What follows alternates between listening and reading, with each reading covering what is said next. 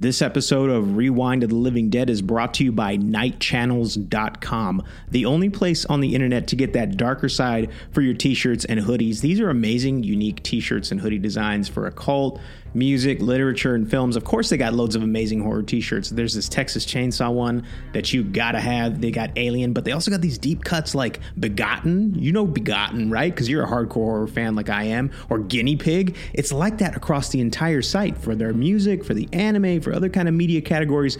Such cool designs that you're not going to find anywhere else. Go on there. There's no way you're not going to get a t-shirt or hoodie. I guarantee you. Tons of color options. The t-shirts have 2 fabric options, classic 90s style, which is Gildan, or that great modern combed cotton Bella option. And the best part about all this, these are one-of-a-kind designs, and all of it has really great competitive prices. In fact, if you go there right now and you enter the code REWIND at checkout, you get 13% off. That's right, 13% off at checkout if you let them know that Rewind of the Living Dead sent you. So when you're at the next convention or concert and someone asks, where'd you get that shirt? The only answer is at nightchannels.com. And be sure to visit them on Instagram at nightchannels as well. That's NIGHT channels.com. And be sure at checkout to enter the code REWIND to get your 13% off. Rewind of the Living Dead is a review show, so spoilers are ahead.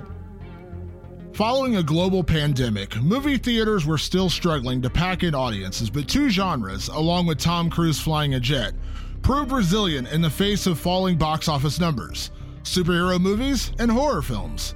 Week after week, critics were stunned at the staggering returns on horror films at the box office, including a feature called Smile that wasn't even supposed to earn a theatrical release, yet it went on to gross more than $216 million at the worldwide box office to make it the highest earning horror film of the year. 2022 was also the year that Jordan Peele's Search for Aliens, Mia Goth introduced us to Maxine and then eventually to Pearl. Art the Clown sent audience members screaming from their seats. Ralph Fiennes served up a deliciously wicked 4-course meal. Ghostface returned, and Amber Midthunder reminded us all how to fight off a predator. All in all, it was a great year to be a horror fan. In the latest episode of Rewind of the Living Dead, we present our special year-end extravaganza as we reveal our top horror films and our best horror moments for 2022.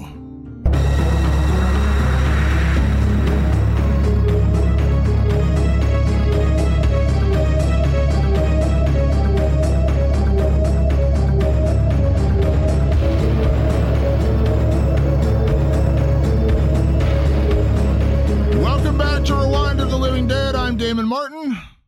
And I'm Patrick Guerra. And Patrick, the end of 2022 has arrived, and it is quite possibly our biggest show of the year as we talk about our favorite horror films of the year. And this year we're actually going to expand our year-end edition and talk about some of our favorite moments, favorite performances, and beyond that. 2022 was a banner year for horror, and we have a lot to talk about this week. Damon, I mean, I think I've said it like multiple times over the last year in the podcast, like we are spoiled to death in 2022.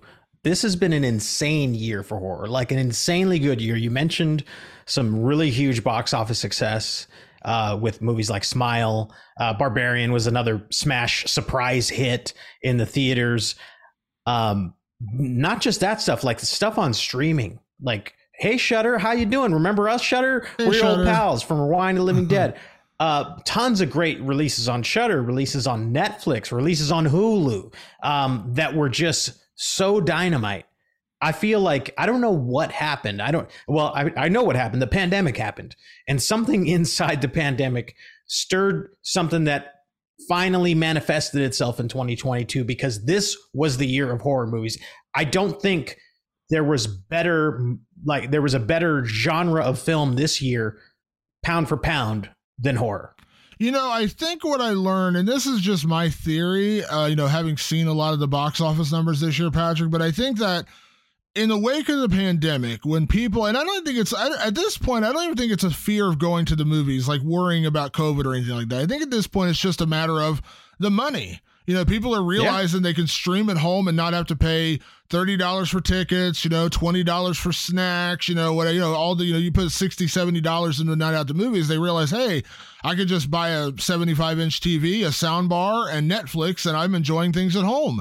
So I think people are just a lot less apt to go to the movies now. But again, as I mentioned at the top of the show, the two genres that really, you know, seem to be resilient to that are superhero movies, which we know that's a theatrical experience, right? You go there for the big explosions, the giant graphics, all those kind of things. And then horror, I think people realize that they like being scared, and it's more effective when you're in a theater full of people. And I think YouTube did it to a certain extent, but I think TikTok and Instagram showing audience reactions and all those kind of things, like we've had those for years. I remember when Paranormal Activity came out and almost the entire marketing campaign wasn't built around the movie, but people's reaction to watching the movie, which was a cool, effective way to market it. I loved that, actually. Got me more interested in the movie back then. But I think people have just stopped wanting to spend $60 to go to the movies to see any movie. They're picking and choosing what they're seeing, and the two genres that they want to see are the big blockbuster movies that you feel like you want to see on a big screen, and they want to be in a theater full of people, maybe feel a little safer, you know, with a group of people around screaming and enjoying a horror film, getting legitimately scared. It kind of feels like a revival of the early 80s when horror was just huge at the box office. You know, every weekend there was some slasher film or something coming out because studios seized on that opening, and now we're seeing that again this year, surprisingly so. I mean, we knew Jordan Peele Nope was going to be big, and that ended up being the second biggest horror film at the box office. No surprise there. But Barbarian, Smile, these movies came out of nowhere. Yeah, out of nowhere. And you mentioned Nope, another great example of what I think was a lot of like event horror this year. Scream came roaring back. Let's not even forget. I mean, that happened like way the hell at the top end of the year. Scream came roaring back, and Sidney Prescott was back on screen. The whole gang was back to revisit that franchise. Texas Chainsaw was back. Nope, I couldn't wait for. We were very excited for it. My brother even came over to my house and sat with me and my wife, and we watched. Pardon me for bringing it up, Damon. We watched Halloween Ends. but like what I'm saying is, people got together for the thing, for whatever the thing was. And if it was you and I got together for Nope, that was the first time we sat and watched a movie together. Yeah, that was awesome. It was a cool experience, and of course, to a packed house. And so there was event horror this year. There was a shit ton of franchise this year, which we'll get into in a little bit later. I actually log everything I watch movie-wise. I don't log my TV because I'm kind of inconsistent with it because I'm a really busy guy. You're a very busy guy. So I don't log my TV, but I log all of my horror, any feature-length movie that I've never seen before. I log it per year. So this year I saw a total of 130 movies so far. So far, as of this recording, I plan to see a few more before the year's end. 67 of those movies were horror movies. So that's, pretty much 50% of the movies I've seen this year were horror movies. That's more than one horror movie a week. Yeah. All of them I hadn't seen before. Some of them are old classics that I'd never seen. I do log those. If I've never seen a classic, I still put it in the list.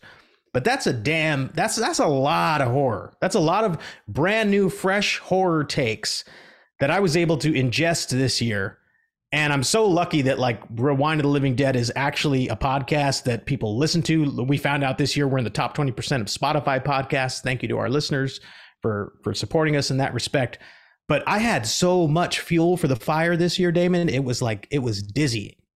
Well, what I noticed with horror this year, another thing I really did notice is because like horror is my favorite genre. I fully admit that. I love, and don't get me wrong, I love drama, I love comedy, I love sci-fi. Yeah, I watch everything. I watch everything, but horror is definitely my favorite. There's a reason we do this podcast. And what I found myself doing a lot more this year than even last year or the previous year was when I would just be around on a Friday night or a Saturday night or a Thursday night when I had time to myself, the rare occasion when I have time to myself and I want to just put on a movie and just kind of veg out and watch a movie. I would say 8 times out of 10, I ended up watching horror because there was so much to divulge, so much to digest this year. And that wasn't always the case. Like there have been weeks in past, and this, we've been doing the podcast for 3 years now. There have been times in past where we're searching. We're like, what do we review for something new? There was not that problem this year. We had to we started our Nightmare on Elm Street series like 8 months ago, and it just wrapped up like a week ago because there's something 2 weeks ago because we had so much in between. Like we had so many movies coming out that we couldn't ignore, with like Nope and Smile and Barbarian and all these other things that came out, Terrifier 2, all these things that came out. So when I sat down to watch movies this year, I was like turning over to Amazon Prime or Netflix or Hulu or Shudder. And there was always something new to watch. So I have missed films that I normally would have probably seen by now because I sacrificed it because there was a new horror film coming out. Now I'm not disappointed in that fact. I'm just saying like I skipped over something like Banshees of Inisherin, which I 100% want to see. But I was like, ooh, I need to see this. Or, when that came out, there was like, I need to see this. And there's something else coming out that weekend I want to watch. So I'm like, I'll get to it. And I will get to it. But first priority has become horror because horror has been so huge this year. And Damon, we're going to get to our lists here in a minute, our best of the year. We're going to wrap all that stuff up. And some people are going to listen to this and go, wait a minute, they didn't bring up this or they didn't bring up that. We also missed a ton of stuff that it was huge, that got like tons of talk we didn't even get to. I mean, I still haven't gotten to Dario Argento's new movie. I still haven't gotten to it. Yeah, I'm the same. I mean, like there's like an embarrassment of riches in horror. So if there's something on this list that you guys don't hear us talk about that made it to your list of best movies this year, you know where to get at us. I'm at Director Patrick. He's at Damon Martin. You can find us at Rewind of Living Dead on the social medias. You can email us at rotlivingdead@gmail.com, rotlivingdead@gmail.com. Get at us with the stuff that we missed, because we know we missed a ton of stuff. For the 67 movies that I saw, over one a week, I still missed tons of stuff that came out this year. Crazy year. Crazy, stupid, incredible year for horror. It was an embarrassment of riches. I mean, it really was, because you wanted for nothing. You got every kind of horror film you could want this year. That's the other thing I want to mention about horror in 2022 is we didn't just get one thing, or you didn't just get two things. We got it across the spectrum of horror. There was the quote unquote elevated horror. There was the slasher genre. Yes. There was old school throwbacks. There were plenty of franchise films. As you mentioned, Hellraiser is another one that came back. You mentioned Texas Chainsaw. Going on Halloween, of course, had a huge film this year. We'll surely eventually talk about that at some point. So it was like you were covered no matter what you liked about horror. Like, I understand you and I are kind of, and I would imagine the majority of our audience, we're just horror fans. We're not necessarily falling into one category of horror fans. I've always said slasher is my favorite genre, though. I make no bones about that. And so there's going to be other people out there who maybe I'm not into slashers. I want, quote unquote elevated horror, even though I think that's a bullshit term. Regardless, I'm just saying, like, that terminology of like the A24 horror films. Well, guess what? There's a ton of A24 horror films this year. There was a ton of those kind of films that came out for that audience. There was a ton of slashers. We had a really good run for slashers this year. When you think about Scream, you think about X, you think about all those films. It was just all across the board. Plus, we got a new Jordan Peele movie, which is always a treat because, of course, he's kind of like the horror darling.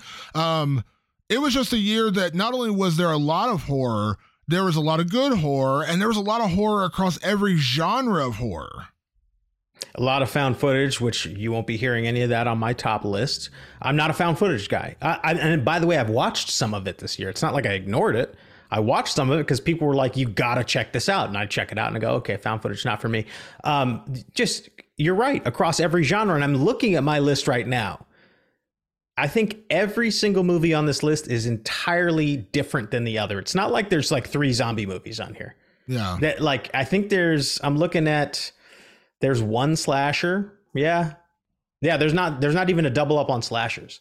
Everything is different. Everything is different and varied. It was an incredibly diverse year with tons of different styles and voices and perspectives. And I love that. And it's where horror really can shine nowadays, is seeing so many different perspectives, and it makes the genre so rich, where it's like the mainstream movies are sort of homogenous And like, it's sort of the same old heroes, the same old, stars and stuff like that. So everything kind of looks and feels the same. And it's hard to get up for like big studio stuff this year. Horror kicks all of that's asses, like fully, because we just everything. I'm looking up and down, and it's like female led, people of color, just all across the board.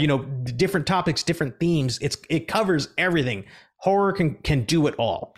What I also liked, real quick, before we get to our categories, because we are going to give a lot of love across horror in terms of our categories this week, including things like Best Gore and Best Kill of 2022, which is a big list to go through. But one thing I want to shout out also were all the new voices of horror we discovered this year. A guy, Parker Finn. You never heard of Parker Finn before this year. Well, guess what? Parker Finn has now written and directed the #1 horror film of 2022, Smile. It is the biggest horror film of 2022, grossed over $216 million at the worldwide box office. Ridiculous numbers.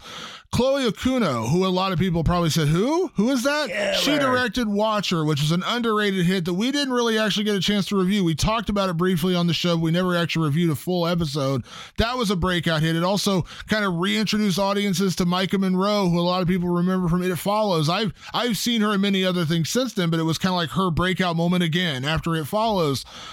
So many new voices in horror this year. That was just such a pleasure to see people have that opportunity. And of course, there were plenty of returning favorites like Ty West with X, and of course, Radio Silence, getting the Scream franchise, things like that. But there were a lot of new voices in horror this year, and I really enjoyed that we got to discover these people and meet them for the first time and know that most of them, this was a labor of love. They love doing horror, and so we're going to see more horror from them down the road, which is incredible. I can't wait. I mean, you're right. So many cool and new voices in horror. And it's like, the Chloe Okunos and the Parker Finns and Zach Kreger, who did Barbarian. You're going to see a lot of stuff from these people because their movies weren't just good; they were great, and they were a smash success. One of the two. The success part is really big because then studios actually invest in that. So I gather. And we didn't even talk about the big news that that Blumhouse and James Wan's company Atomic Monster are merging. Yeah. They're going to merge. Well, what are they going to do? They're going to look right at guys like Parker Finn, Zach Kreger, Chloe Okuno, and go, "What do you got next?" Because you were the smash hits. So, and what do those people do? Then they bring up the next new voices. So I think we're actually 2022 may be the kickoff of what's going to become a bunch of years of incredible horror. At least I hope so.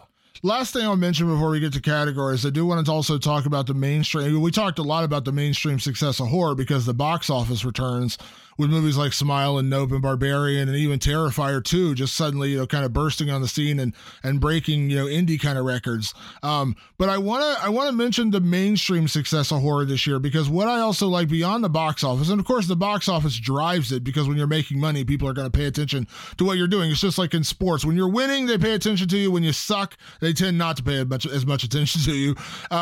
Same thing here. So I understand more people are doing it, but what I enjoyed is that it did become a mainstream thing. Like we were kind of back in the glory days of horror where everybody saw Smile. Everybody saw Barbarian. It wasn't one of those things where you talk to your casual, friend who's maybe not the guy you normally talk to about horror and they say, "Hey, did you see Smile? Did you see Barbarian?" I had so many people in like my casual circle of acquaintances, colleagues, and friends because I'm the horror guy. So they reached out to me. "Have you seen Smile? Is it good? Is it worth seeing? Have you seen Barbarian? I heard it's great. I heard this." I loved it. I was like, this is awesome. Like I'm getting questioned by people who I know probably would not pay to go see Smile at the theater. They're hearing the buzz, the word of mouth is getting out there and they got to go see it. And so like this year, I had more of that than ever before. Like last year, most of my texts about horror came from Patrick. That was the majority of my horror text messages over a year long, and we text a lot, a lot of horror. This year, I had people on Instagram and Twitter and all over the place saying, "Hey, have you seen this? Is it good? What do you think about this one? Is it worth seeing? Blah, blah, blah." I mean, it was amazing. I was blown away by that. I talked with so many people about Smile and Barbarian and Nope this year. Those were the big questions that so many just my friends that are kind of either movie casuals or horror casuals. I don't know how many times I recommended Watcher this year to people. They were like, "Oh, well, what's good?" I go, you gotta watch Watcher. It's incredible. Come on, Damon. Could 2022 possibly be the best year in horror of all time? It might be. It might be. It's up there. It's up there for sure. Obviously, we weren't lucky enough to be alive to do this podcast like 84, but 84, yeah, 84, 85, like that time, in the 80s was great for horror. But that being said, we got a lot to get to this week, Patrick, and we got our whole best of. So we are going to get to our top list of the year, our top 5 horror movies of the year, but that's going to be towards the second half of the podcast. So if that's all you tuned in for, you only want to get our list, that's okay. We understand. It's going to be in the second half of the show. We're going to get into some categories right now, though, as we talk about the other best parts of horror. Now, some of these movies may end up being in our top 5 list as well. Some of them may not.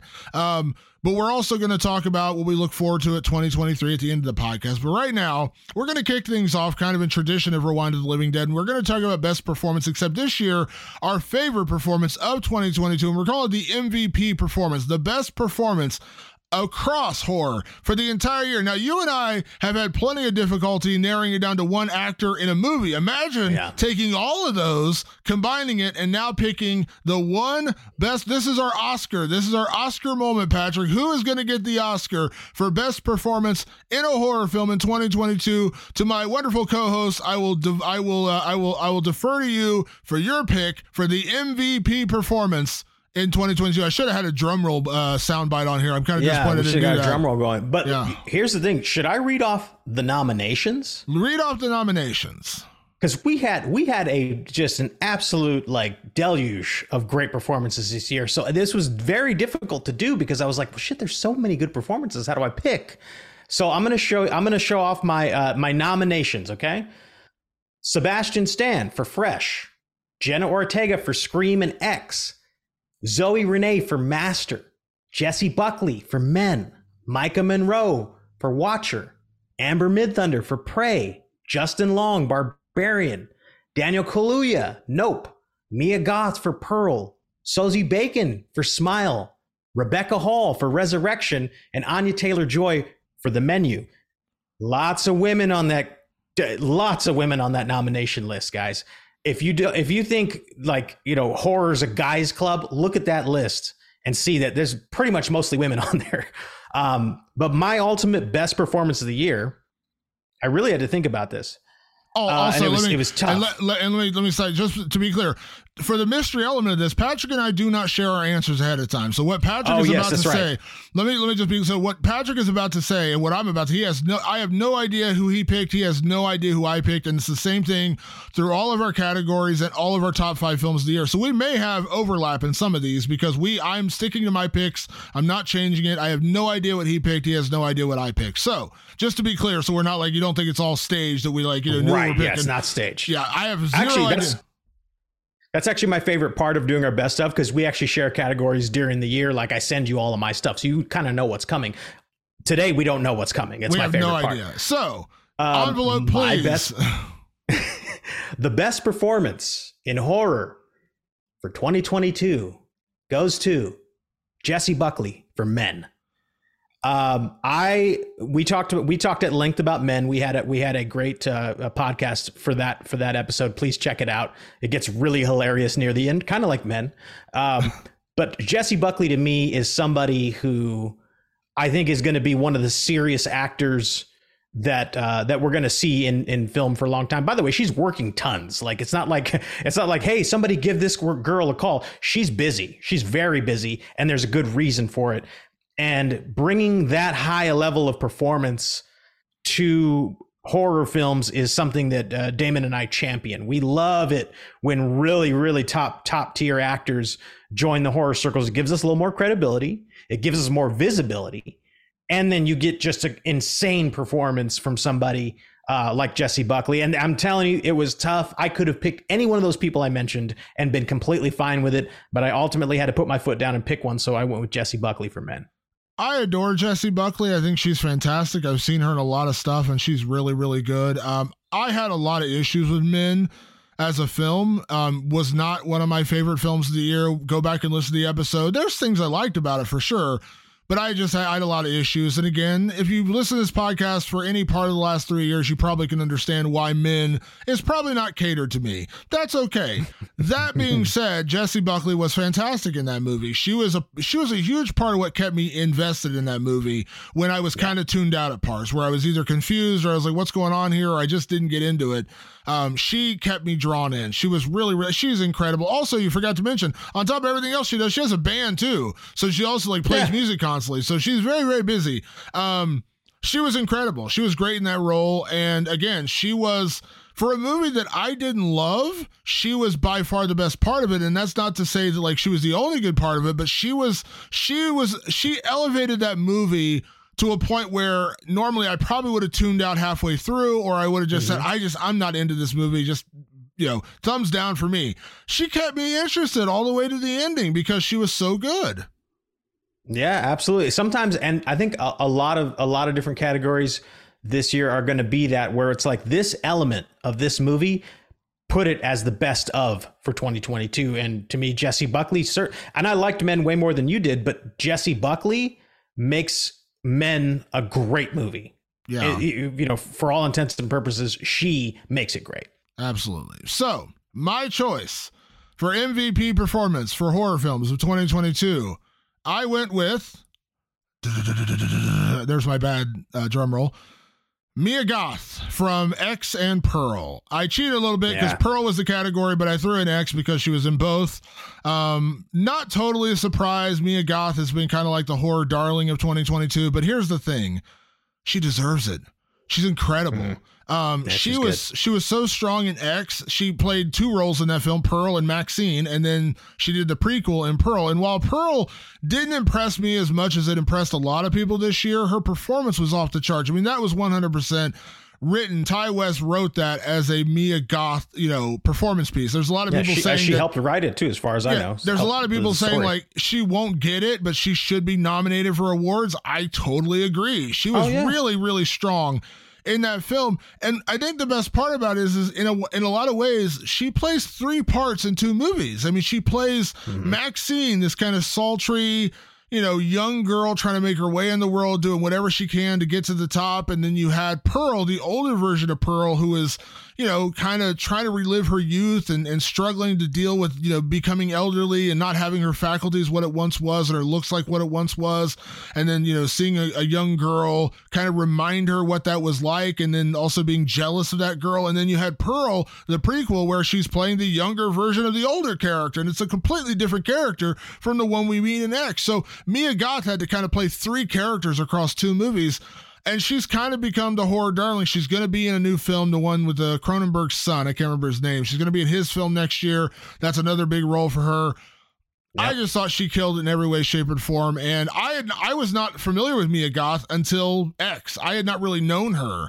That was my introduction, and she completely blew me away this year. She was great, especially in Pearl. I mean, Pearl's her movie, so of course she stands out. But yeah, and by the way, that's what is getting me hype about Maxine, which is coming next year, is like, okay, like Mia Goth showed everybody like, hey, gloves are off. Look what I can do. So now I'm like, I can't wait to see Maxine, to see what she can do. I don't really care if Maxine's a slasher or a drama or a thriller or a romantic comedy. I want to see what Mia Goth does. Yeah, I'm absolutely enthralled. Also, I know I'm cheating here a little bit. Somebody that was not on the best performance list on our nominations, but I do want to give a shout out because it's a complete newcomer. Kind of came out of nowhere. I want to give a shout out to Lauren Levira, who was in Terrifier 2. She played Sierra in Terrifier 2. She was lead character in Terrifier 2, a movie that no one had really heard of, and then all of a sudden everyone has to go see it. People are running out vomiting in the theaters because of how gross and crazy and gory it is. Lauren played the lead character in that film, and she played a traditional final girl. And if you're a slasher fan like me, I'm all about the final girl. And I thought she did a tremendous job. So I just want to give her a shout out because she was someone that I guarantee you no one had heard of before Terrifier 2 came out. And she did a tremendous job in that movie. And I'm looking forward to see what they do with Terrifier 3. They know her now. Yeah, she is definitely known now. All right. Next category, we're going to go into best franchise of 2022. Now, when we talk about franchise, we're talking about films with multiple films in a series. It could be Scream, it could be Texas Chainsaw Massacre, it could be Hellraiser, it could be Prey, which was a Predator film. It could be even a film like X and Pearl, technically is now a franchise because we do have the original and the sequel, or technically a prequel. So a lot of franchises this year, and I think we talked earlier, Patrick, about how much stronger that made 2022 because you had those recognizable names out there like Scream, like Texas Chainsaw Massacre, where people who maybe even aren't even as drawn into the Smile and Barbarian of the world, they hear Scream and like, oh, well, I got to see the new Scream, or I got to see the new Texas Chainsaw Massacre. Franchises are huge, and franchises are kind of a staple of horror. I mean, let's be honest. Oh, yeah. No, you have to have movies that go like 7, 8, 9 movies deep. That's just how we do it in horror. And by the way, name another genre of film that does it that well, where it's like, yeah, I'm a big fan of Friday the 13th Part 7. Like nobody says Part 7 about any other genre of film, but horror fans will. There are horror fans of Hellraiser 8, believe it or not. They're out there. There's people out there who will champion that stuff. Crazy amount. I mean, I saw no less than 9 franchises myself, and then there was more out there. Those are just the ones I saw this year. So for your best franchise envelope, please, who did you pick as the best franchise of 2022? My best franchise pick this year goes to Prey, from the Predator franchise. A lot of really blue chip franchises came out this year. Like you mentioned, Scream, Texas Chainsaw, Halloween. These are the big boys. These are the real moneymaker franchises. Well, Prey, which came out on streaming, tragically, Prey kicked all of their asses as a franchise sequel. And honestly, the Predator franchise is sort of hit and miss on the sequels. Like sometimes they're okay, sometimes they're downright awful. Sometimes we pretend that Alien versus Predator never existed. Prey got back to the roots of what is so awesome about the Predator franchise, and then somehow improved on it. Was like, hey, but also let's make it cooler and better and rethink it and put ourselves in a whole new world, which we were back in the 1800s, or was it the 1800s? I think it was. Yeah. With the Comanches versus a more primal, a more primitive predator. I loved that movie. I absolutely adored that movie. It was so much fun. And Prey kills it, man. Best franchise of the year. They did a really good job with Prey, and I would say that one of the things that was most memorable about that one, beyond just being a great Predator film, was that we're gonna have a category later, most surprising film of the year. So I'll tell you ahead of time, this is not my pick, so just so I'm not giving you a spoiler. But Prey was shocking to me because I had kind of tuned out on Predator. The last couple of Predator sequels, reboots, whatever you want to call them, were not good. To me, the Predator hasn't been good since Predator 1 and Predator 2. That was pretty much the last time I saw a Predator film that I really cared about. And the last couple have been so bad, I've just completely ignored, more or less. I've heard enough people I trust tell me, just don't watch it. And I'm just like, okay, I won't watch it because I just don't. Predators is okay. Yeah, I just don't want to trust it. Anyways, this one was a shock to me because not only was it a good Predator film, it was just a good film. It was a great action. I mean, it was, Hunter and Prey. It was just a really, really, really good, well-made film. Introduced audiences to Amber Midthunder for the first time, and she was incredible.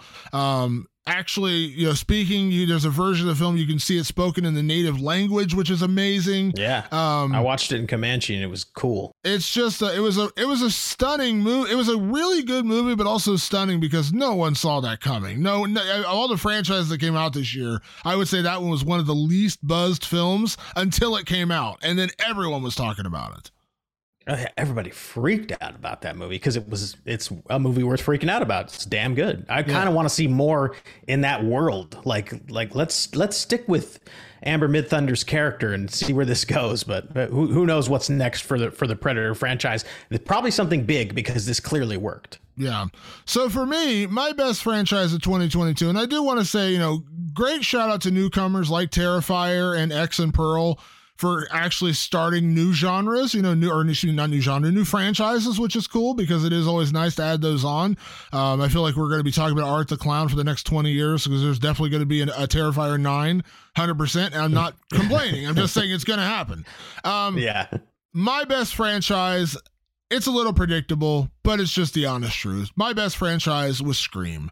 The reintroduction of Scream this year was great. There hadn't been a Scream film in over a decade. The last one was 2011 with Scream 4, and that film did not do gangbusters at the box office, and it kind of killed the franchise at that point. Even though Wes Craven was, potentially interested in doing another one, the interest in Scream kind of died down and went away. And then horror kind of getting bigger and resurrecting itself a lot during the pandemic when people were at home and all they could do was stream movies. And a lot of people started streaming horror films and then realized how much fun it is to go see it in the theater.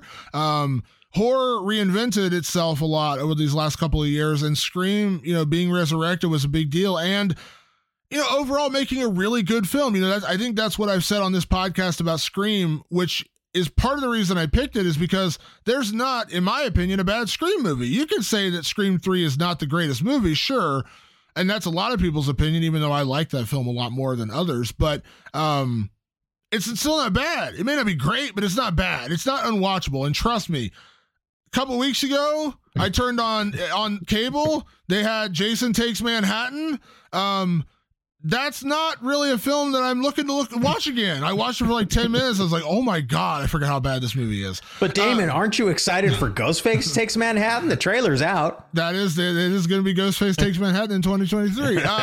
But I was just blown away by, it was a quality, good sequel, a fun plot twist, which again, we're not going to get really a lot into spoilers here because again, some people are just listening to this for suggestions and things like that. So great twist and great themes. There's a big theme in that movie was toxic fandom, we talked about the elevated horror. That word was used a lot in that film and just how toxic fandom could get. I just really like the reinvention of that. Now we're going to get another one, probably going to get another one after that, assuming it does well at the box office. So I thought Scream, which to me is quite possibly my most important franchise because it's the film in 1996 that got me back into horror. Seeing another Scream film for the first time in 10, 11 years was pretty damn exciting. It's a really consistent franchise, which is something you kind of pointed out when we talked about the latest Scream movie. It's super consistent. This new Scream is kind of passing the torch to a newer generation, which is important because let's face it, the stars of the original Scream are getting older, and they're probably not going to want to do Screams the rest of their life, despite the fact that it's kind of, I think, kept all their careers that fire lit for those careers. It is a passing of the torch. So there's a new generation.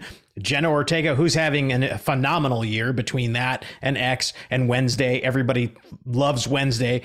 Jenna Ortega is now part of that franchise. So you better believe, like, when the trailers getting ready to pump everybody up, we're going to see some Jenna Ortega in there, and we're going to have like a whole new generation. The Gen Z group is going to be all about Scream. It's kind of interesting how Scream can do that.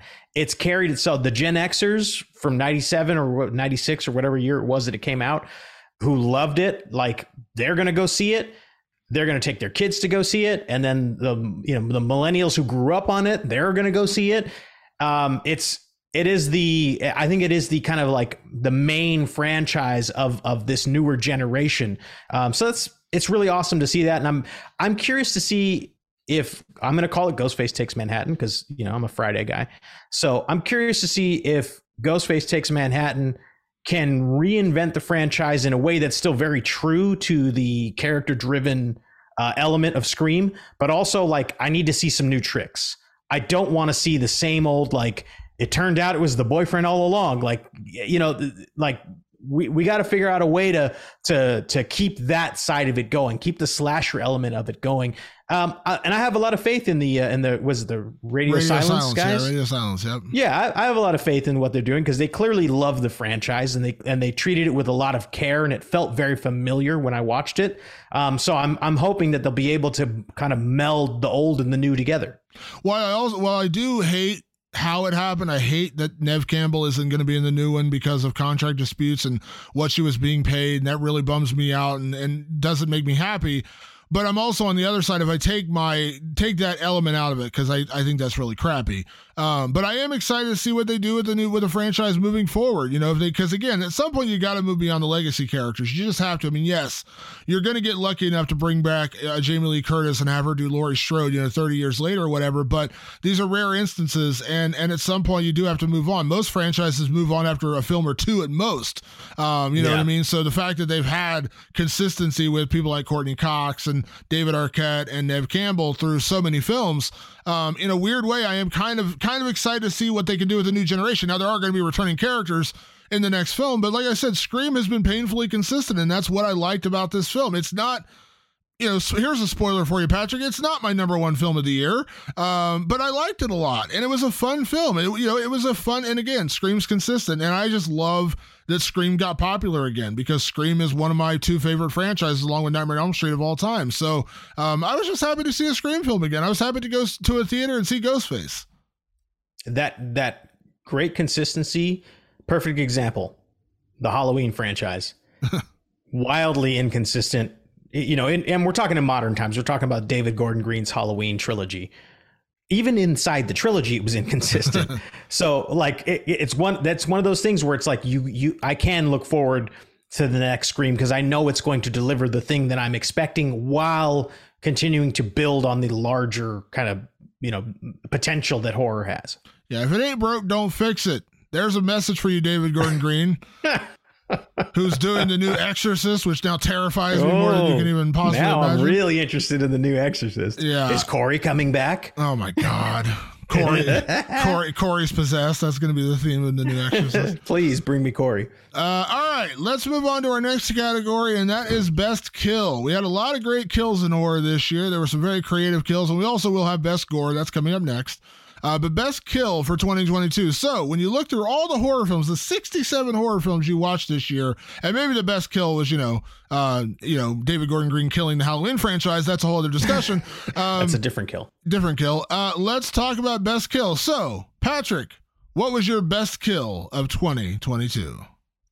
My best kill of 2022 has to go to Allie being ripped apart by Art the Clown in Terrifier 2. Holy shit. I mean, what? Like, I'm sitting in the theater and I've seen it all. I've probably seen too much. Let's be real. And I'm sitting there and I watch Art the Clown kill a woman like 10 times over. Like, it was just the most relentless, brutal, just disgusting, gore-filled kill you've ever seen. And then he like kills her some more later. Like, you think she's dead. Like, you're like, oh, she's totally dead. And then she's not dead. She's like barely skin and like not even skin anymore. She's like skull and like tattered flesh. And he kills her some more. And I was like, I don't know if I've seen a kill this relentless ever on screen. It was brutal. It was one of the most talked about scenes of the year. And again, that was the scene supposedly that had people vomiting in their popcorn buckets and running for the doors when they went and saw Terrifier 2. So it was a hard scene to watch. And you know what I liked a lot about it, and I'll talk more about this later, is that it was a slasher reinvention that felt like it was a movie deserved to be made in the 80s. Yet they still found a way to push envelopes in that film. You know what I mean? They found ways, and that scene is a prime example of that. Yeah, I mean, that's just one of the many scenes that pushes tons of envelopes in that. And, now when you say mashed potatoes to a horror fan, they're going to think about another scene in Terrifier 2. They could have dominated the kill and the gore this year, but I did go for something different. What about you? What was your best kill for 2022? So let me go ahead and say spoilers ahead. This one I cannot talk about without spoilers. So just be aware. And again, this is a spoiler for the film I'm about to talk about. In the film where my best kill took place is a movie called Speak No Evil. It is a film that we didn't actually review on the podcast because it's a film that is almost impossible to talk about without spoilers. So that's why I'm saying, be aware. Here come some spoilers. Speak No Evil. And by the way, to put a punctuation on that, Damon, if you have not watched Speak No Evil, don't let Damon spoil it for you right now. Go ahead and fast forward about a minute or two, because it's worth going in as cold as you can. And I'm also going to say, I'm not going to spoil how it happens, why it happens. I'm trying not to completely go over the board, but here we go. Speak No Evil was a truly disturbing movie and probably one of the hardest watches of the year because it's real. It's not Art the Clown. It's not Ghostface. It's not Leatherface. It's not zombie. Yeah, it's none of that. And it's not a weird curse that makes you smile and you kill people. None of that. It is a true could happen to you scenario. And the final scene in this movie where a pair of people are killed by forcing them to strip down naked and they get stoned to death. Stoned to death. Literally rocks thrown at them and killed. It is so long, and if I remember correctly, there's no score to it. It's just silence with just these people getting bludgeoned with rocks and then falling dead. It is so utterly disturbing. You know what it reminded me of? It left an impression on me that scene has haunted me since I saw that movie, and it reminded me so much of the closing scene in Seven, when Brad Pitt has the box and you don't know and you figure out what's in there. You're like, holy shit. Yeah. That's what Speak No Evil was for me. That scene, the kill in Speak No Evil, stuck with me. Damon, how about this? Those two people being stoned to death, that wasn't even the worst thing that happened to them in that evening. It's not even the worst thing that happened to them. We'll get into Speak No Evil is coming up later, just so you know. Yeah. But that was a bone chilling kill this year. Good call on that one. Horrific. All right, let's talk about best gore. Now I'm going to open best gore this time because there's a very specific reason for that. So, best gore. There was a lot of gore this year. A lot of good gore. A lot of well done gore. I love effects. I'm all about them, especially about practical effects. So with that being said, my best gore of 2022 is the bedroom mutilation scene in Terrifier 2.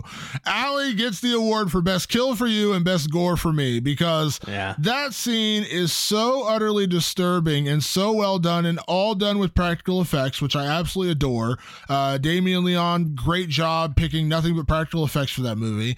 It is a horrific scene. It goes on forever and it just keeps getting worse. It reminded me so much of a scene in Martyrs, which is a film that you and I have talked about, that a film that I think is amazing, but I'll probably never watch again because it's so hard to watch. That scene in Terrifier 2, even as desensitized as I am to horror, even I was like, oh my God, I can't believe they're doing this. It's so relentless. It's one of the most relentless gore scenes around. And it's actually, there's a reason behind that, right? I think they got stopped halfway through shooting it because of the pandemic, the lockdown. Yeah. So what Damien did with his free time was design that scene even better and then take time because it's a very contained scene anyway. I think it only takes two people on screen, Art the Clown and Allie. So he was able to, I think he took 8 days to shoot that scene, which for a low budget horror film is actually a lot of days to shoot one scene. Normally it's like, we have a low budget horror, shoot the whole damn thing in 8 days, like get it all done. He took 8 days, I think, to shoot that. If I'm not mistaken, if I got that correct, if it's off by a few, forgive me. But yeah, 8 days to shoot one scene, it really pays off. It's some of the best gore you'll see all year long. It's incredible and it's disturbing and it's so relentless, man. It just keeps going. Like you just wonder. Like, can you be done with her already? Can you stop what you're doing, Art the Clown? And he just keeps going. It's like, nah, I'm going to keep destroying, just eviscerating a body. It's insanity. It's really, really crazy. All right. What about your best gore of 2022? What was your best gore for the year? My best gore of 2022 comes from a movie that I didn't even particularly like, but I had to give it up. And that was the bus slaughter scene in Texas Chainsaw Massacre 2022.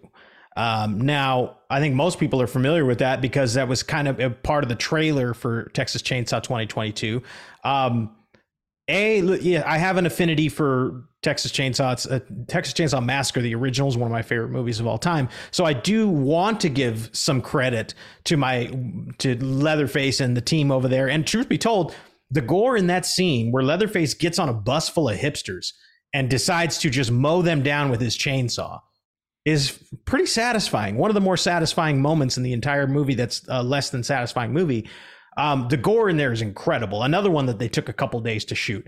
Tons of practical effects. I think most of it was practical. And when you watch that scene, I mean, blood is raining everywhere and it's splattering all over the walls of the bus, and people are getting ripped in half, and he's using a chainsaw going through one person to kill another person. It's limbs are flying, blood is spurting. What more can a horror fan ask for than a scene like that in Texas 2022? I'm actually impressed that you picked that one, because I know how we felt about Texas Chainsaw Massacre 2022. It was not the film that we thought it would be. I don't know what we necessarily thought it would be. I think we just had higher hopes than what actually turned out to be a pretty disappointing film in my opinion. But I will give you credit. That bus scene was pretty good. The problem I had with it was preceded by don't do anything, you'll get canceled, bro. And I can't ever erase that from my memory. Although the positive is that dude gets chainsawed. I like that you went that regard. I think you went that direction, because it would have been very easy to disregard that film, as just a bad movie, which I'm going to be honest, Patrick, it was a bad movie, but the bright spot, it's like finding the penny in a pile of, doggy doo-doo. You found the money at the bottom of the pit, and this was that $1 that you found on the ground. Yeah, you gotta I mean, listen, we could have done a whole podcast on the worst horror movies of 2022, and believe me, Damon and I off the podcast have a lot of opinions about it. A lot of horror movies we did not like this year. So I was like, why not take a movie that I didn't particularly like and find a silver lining? And in this case, it was the silver lining was the sheen of the blade of the chainsaw. That part of that movie definitely delivered. Yeah, absolutely. All right. Now we're going to talk about some regrets. We have some regrets this year. There is a regret, and that is, what was our best horror film that we saw in 2022 that didn't come out in 2022? A past film that we didn't get to cover on the show for whatever reason, that we just discovered for the first time this year, that we just happened to watch for the first time this year. And there's a lot of those, because we do go back through the archives in places like Shudder and Amazon and Netflix and try to find movies that maybe we missed and we should have talked about, and we discover them. So, Patrick, what was your best missed horror film of 2022? Yeah, best missed comes from my every year I do a social media post, Instagram, Twitter, about my best movies of the year, but I always start the year with best missed, because truth be told, I can't get to everything in that year, and sometimes it's from a year past or 2 years past, and I'm like, damn, this was a good movie and I wish people had seen it, so I put it up on that list. I figure let's bring that to Rewind of the Living Dead as well. Like we said earlier, we miss a lot of films all the time. We can't get to everything, but this year we managed to get to The Night House, Damon, and my best missed of the year is that, because damn, what a fucking movie that was. The Night House, starring Rebecca Hall, incredible movie, really well crafted. David Bruckner was the director. I believe he was the writer. I'm not 100% sure on that, or maybe he's co-written or story by. But David Bruckner, Rebecca Hall, great, weird, like kind of haunted, maybe a semi-possession movie, but just every little bit of dread, every little bit of scare, every little bit of atmosphere, and the great Rebecca Hall, one of the better performers out there. And to me, I feel like she's sort of becoming someone that we can trust in horror. Like, I feel like she loves horror in a very specific way. So we got her dynamite performance, and I was just like, damn, I wish I had seen this when it came out, because The Night House kicks all types of ass. That film, without a doubt. So let me just say ahead of time, I knew I had an itchy feeling you were going to go with The Night House, and so I went against that pick and actually picked something else for that reason, because chances are The Night House would have been my pick as well. The Night House was incredible. My biggest disappointment with The Night House is that we didn't watch it last year, and it didn't make my top 5 horror films of 2021, because it absolutely would have. Yeah, this would have been on my list. It is a really, really, really good film, and what I think what I like most about that movie is that it subverts your expectations. You think you know what's going on, and then you don't. And the actual ending, like when it actually gets to like the whole plot of the movie, when you really figure out what's going on, it's so original. So incredibly original. I loved it. And it was just a really, really well done film. David Bruckner, of course, also went on to direct Hellraiser, which came out this year. But Night House was an incredible and a great choice. And like I said, probably would have been my pick, so we didn't double up. I did go in another route, but that's an excellent choice. So yeah, fair enough. So what was your pick? I'm curious. So my best film, I'm gonna go. We'll go with one that's kind of like with you as the Texas Chainsaw one, kind of a surprise one. One that I watched this year that I'd heard about a lot over the years, but I never watched for one reason. It's a found footage movie. And while I do enjoy found footage films more than Patrick, I love Blair Witch Project and I really enjoy the first Paranormal Activity. Beyond that, I kind of lose interest a little bit in found footage, but those two films by themselves, I adore. Yeah. But the film that I discovered this year that I'd never seen before, that ended up being one of the scariest films I saw in 2022, was a movie called Hell House LLC. It's a movie about a group of people who have bought a haunted house in a small town and they're refurbishing it to get it ready for Halloween. And it turns out that some really evil things happened in this haunted house when it actually opened for business. People were killed, bad things happened, people disappeared, and it was a huge tragedy. And so the film is based around a documentary crew going back there and trying to put the pieces together to figure out what exactly happened, while also interspersing footage that the team who went in to build the haunted house had actually taken while they were building everything. I was stunned at how scary this film was. There were a couple moments that legitimately made me jump out of my couch. It was really, really well done. Really? Yeah, it was really well done. It is found footage, and it's a low budget film. So there's going to be moments where it's shaky camera work and it's, they're doing it specifically to make it look like found footage. But overall, that film was really, really well done, truly chilling. And it reminded me so much of what I enjoyed about the Blair Witch Project when I went and saw that all those years ago, when all the hype was around it. I saw this film and I was like, it reminded me of that. It reminded me of the moments when the entire film crew in Blair Witch Project is in a black tent. It's literally just a black screen. You can't see anything, but you hear noises. And it's so freaky in that film. And there's a lot of moments in Hell House LLC like that. So that is my best missed film of 2022 that I saw for the first time, and I was blown away. I am shocked. First of all, I've never seen Hell House LLC. It didn't happen for me this year, but I don't run out and go see found footage stuff. But that's a big endorsement because Damon knows very much how I feel about found footage in general. So to say it harkens back to the Blair Witch, which is a found footage movie that I do love. I'm going to have to check that one out. I would highly recommend. I believe it's available on Shudder. That's where I watched it. Really, really well done. It's a few years old now, and they made sequels that I've heard are not good, so I haven't watched them. But the original was one that I watched, and I was like, you know what? All the people that told me I would enjoy this, you were right. It was really, really well done. I really enjoyed it. Okay, So, Damon, shots fucking fired. Shit. Yeah. So, from best missed to the saddest moment of the year. And I'm just, listen, you see, there's all kinds of things we could say for sad moment of the year, but I'm just going to, I'm going to intro this with a soundbite that kind of expresses how we feel about our saddest moment of the year. One testicle! That, of course, is the great Nick Cage and Prisoners of the Ghostland, which was one of the weirdest films we've probably ever reviewed on this show. So our next category is most disappointing moment of the year. Now, we said disappointing moment because we didn't want to just say film. It could have been something that didn't happen this year that we were disappointed by. So we said disappointing moment, so it's not totally just about one film, although it could be about film. So, Patrick, what was your most disappointing moment in horror in 2022?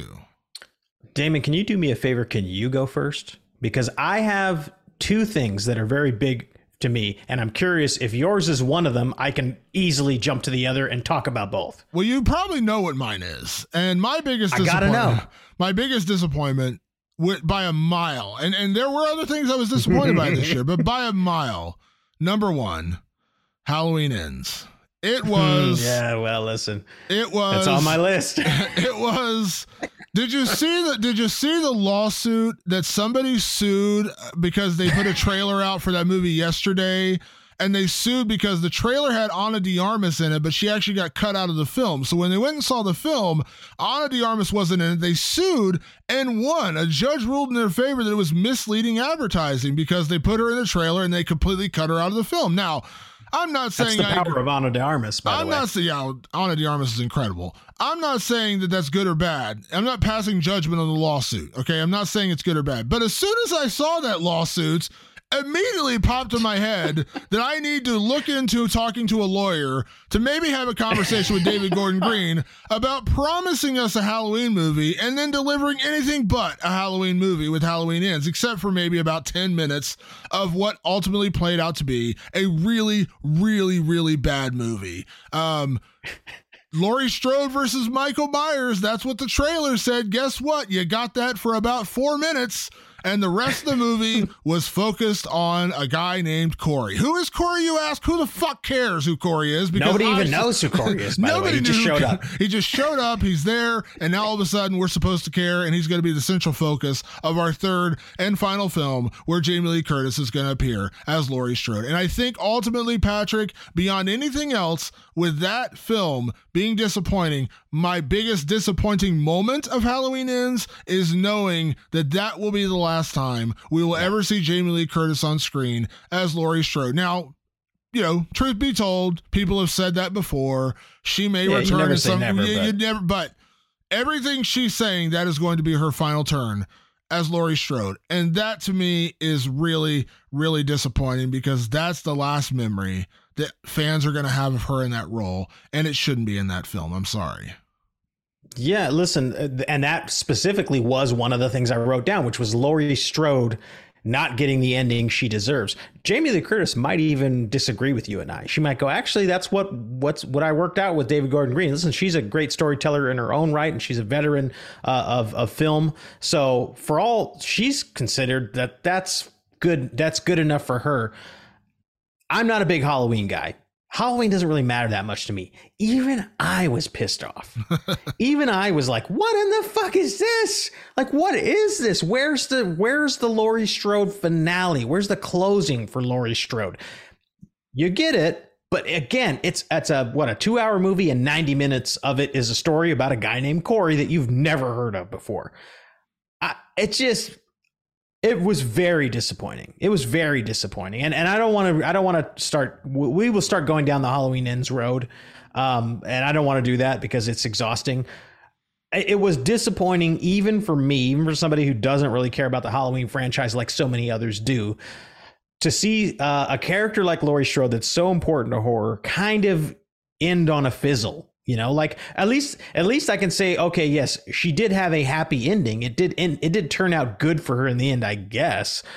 But I mean, as a film, as an experience, as a let's go sit and watch this and see how it is. Super, super disappointing. They took the Laurie Strode that we know and love and threw her down a garbage compactor, much like the end of that movie. Patrick, what is your what is your biggest disappointment of 2022 beyond Halloween Ends, which apparently was also on your list? Not all that surprising, to be honest. Not all that surprising. Yeah. And I was like, I know Damon's probably going to mention this, but just in case. But so my other great disappointment of the year was that Prey was not released in theaters. Now, there's a reason why, actually. There's a lot of wild speculation, but here's the actual truth, is that because Disney acquired Fox and all their property, this movie was already kind of basically done when Disney did that. If they had released it in theaters, they would have had to have given the streaming rights to HBO Max because that was already the deal that was set in place. So the executives that be over at Disney and Disney Plus said, we can't give a movie over to HBO Max. They're our competitor. We can't do that. So they sacrificed their own lamb to do that. And what a shame it is. Now, first of all, it's kind of cool that it was on Hulu from the jump because a lot of people who aren't comfortable going to theaters or who just can't go to theaters are able to just watch it in their house. And it was a great experience to watch at home. That's fine. This movie would have done fucking gangbusters at the theaters. It would have blown up. That first week word of mouth would have been like, this is the movie. We talked about how much money Smile made, how much money Barbarian made. Even Halloween Ends, actually, I think, despite being day and date with Peacock, made like 100 million or something its first weekend. Prey would have definitely cracked the 100 million mark, definitely would have cracked maybe the 200 million mark. That would have really mattered for all the players involved. And it bummed me out that group of people had to accept that their movie was going straight to streaming and they basically had no say in it. And they could have really reaped the benefit of that. Yes, the movie was widely praised and everyone beamed about it. But there is a difference when something goes to the theater and is a smash hit, which I guarantee you Prey would have been. Let me say those people lost out on that. Yeah, let me say that, and I know you agree with me, Patrick, but let me just put this out there. Like, I appreciate films that go straight to streaming because there's a lot of easy films to discover, and we get great services like Shudder where we get to watch, horror films that maybe we would have never ever discovered. So streaming absolutely has a huge part in what horror does today. But I totally agree. It was a film made for theaters. It was a film I think I texted you the night I watched it, and I said my only disappointment is I didn't get to see this in the theater. Because it was incredible. Yeah. It was an incredible action film. I mean, it was a horror film in a way, but it was also an incredible action film. Remember what you love about the original Predator with Arnold Schwarzenegger and Carl Weathers and Jesse Ventura. We'll wrap all that up and put it into Amber Midthunder and that performance in Prey, and it was incredible. And the whole film is great. It was filmed beautifully. It was beautifully shot. Yeah, shot in beautiful landscapes. It was incredibly well done, and it just would have been better had you been able to see it on a big screen.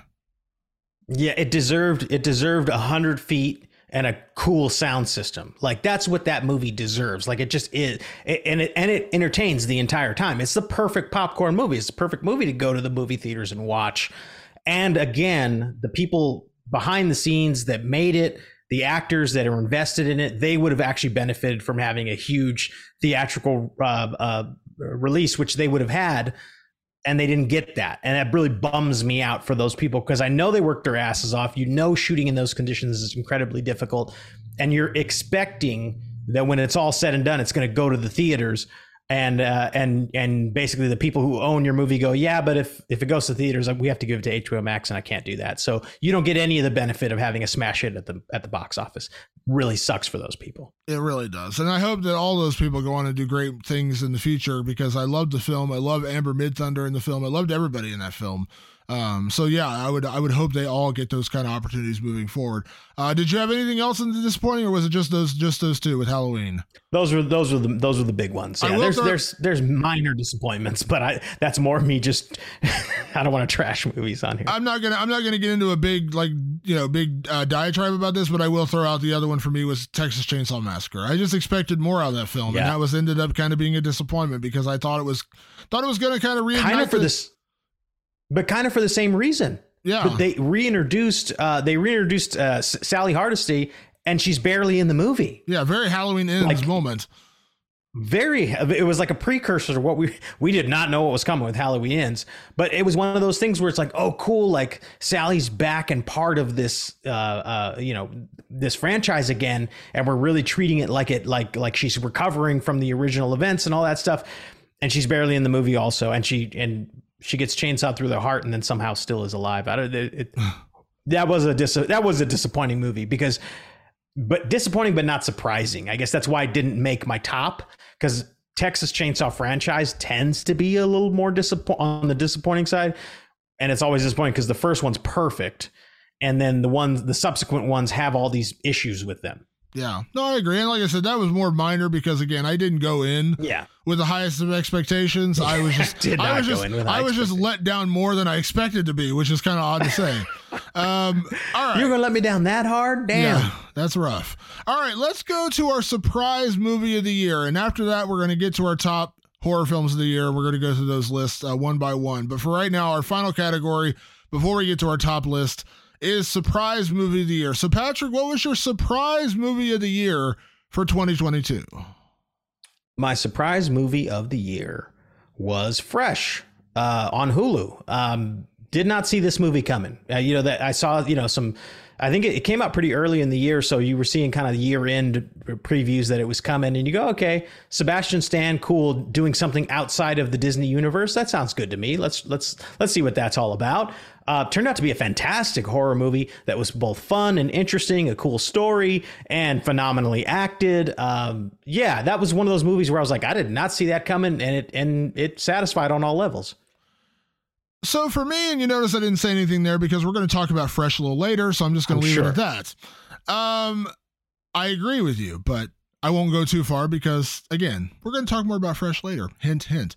For me, my biggest surprise of the year, most surprise of the year, whatever you want to say it, was a movie called Barbarian.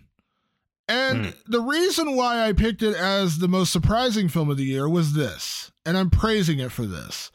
The trailers didn't give away too much. Actually, they really didn't give away much at all. If you really know this film, if you've seen this film, you know that what happens in the trailer really doesn't have a whole lot of bearing on the actual film. And it managed to stay that way. It was a Warner Brothers released film. So it wasn't like a small indie studio that knew this. This is a big movie studio that knew they had to make money off this thing, which generally means they give you 3/4 of the movie in trailers. They didn't do that. When I sat down to watch Barbarian in the theater, I really had no idea what it was about. I had an idea what the trailer told me, and again, that was a very brief introduction to the film. It really had no bearing on the film itself. The twists and turns in that movie, whether you liked them or you didn't like them, I was so surprised by that movie, and I was mostly surprised by the fact that I made it all the way to the theater without something being spoiled for me. And that was kind of like the general theme around Barbarian. Even the assholes on the internet didn't go out there and try to spoil it. Like when people would say, "Have you seen Barbarian?" Everybody was saying, "Yeah, go see it, but don't let anyone tell you about it." Mm-hmm. I loved that. Yeah, and you know me, I'm a big like go in cold, as cold as possible. I went into Barbarian ice cold. I saw a poster. That was it. And I actually sat and I filmed an interview with Justin Long talking about the role, but I didn't even really pay attention at the time when he was talking about it. So I came in ice cold. My surprise with Barbarian this year is how many people liked it. I didn't think it was that good of a movie. I really don't. And you can listen. We had a podcast on it and we talked about it, and you can hear about all my gripes there. But it's interesting you say even watching the trailer didn't give away a lot. Well, that's because, and this is something Zach Cregger admitted. Zach Cregger wrote a movie, and about 40 pages in, he decided like he didn't know where to go with the movie. So he started going in a completely different direction. And that's kind of my biggest gripe with this movie, is that the first 40 minutes of this movie are sort of thrown away. Like you see them in the trailer, they don't really have a major bearing on the actual movie that needs to unfold. But that's a lot of the movie. That's 40 minutes of a 90 to 2 hour movie. So yeah, I am surprised that it got as much praise as it did. A lot of people actually bit back too, and a lot of people were like, "Hey, you know what? Barbarian's not the hype." However, well crafted. Like Zach Cregger clearly has a great idea of like where to put the camera to make something look interesting and dreadful. So I'm not bashing him on that front. I didn't care for the story. I thought it kind of went nowhere, and I wasn't satisfied when I came out of that movie. But the success of Barbarian is good for horror in general. You're never going to see me rooting against horror ever, even if I didn't like the movie. So the fact of the matter is Barbarian was a smash success. And that is going to lead to just more cool horror out there. Absolutely. All right. It is now time, Patrick, for our top 5 horror films of 2022. And we're going to be talking about all these. Some of them may be doubled up. We don't know. Again, we have not divulged our lists to each other, so I have no idea what's in his top 5. He has no idea what's in my top 5. So we're just going to be going through it right here. And so, Patrick, I'll kick it to you for your number 5 horror film of the year. When we're done, we're going to give honorable mentions, because we crafted a list that I probably could have done top 20 and felt pretty comfortable about it, but we don't want this episode to be like 9 hours. So we went with 5, but we will give honorable mentions at the end so we can mention some other movies that maybe didn't make our top 5, but still highly recommended at the end of the year. So Patrick, number 5 film for you, best of 2022. My number 5 movie of 2022, Jordan Peele's Nope. This was a movie that I got a chance to see twice in the theater. I'm really glad I did. The first time I saw it with you, actually. And I think we came out of it going, cool movie. I'm a little confused. I think we both came out of it feeling a little bit like, I don't know why there's this heavy element to it. The second viewing, it became oh so clear what was going on. Then it came to home, and I watched it at home. Great movie. Like really good movie. I think it is actually Jordan Peele's best movie. Like I think Get Out's an incredible and amazing original story and way scarier than what Nope is. But as a filmmaker, I think he's reaching like a zenith, and he got all of the elements right. And it's kind of a movie that's contained yet told on a grand scale.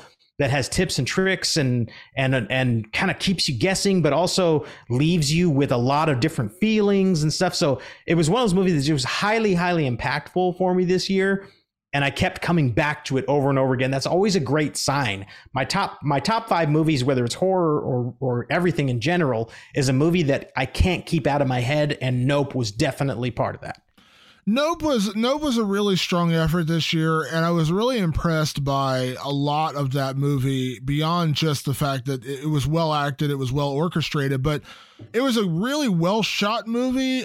It was a big film that felt small. And I love films like that. You know, ultimately this film really takes place over 2 major locations, and they're kind of in the middle of the nowhere in the desert. So it's not like you're traveling through LA or you're in these big cities. You got these 19 different locations. And again, there's absolutely nothing wrong with that. I'm just saying this film is big yet feels small.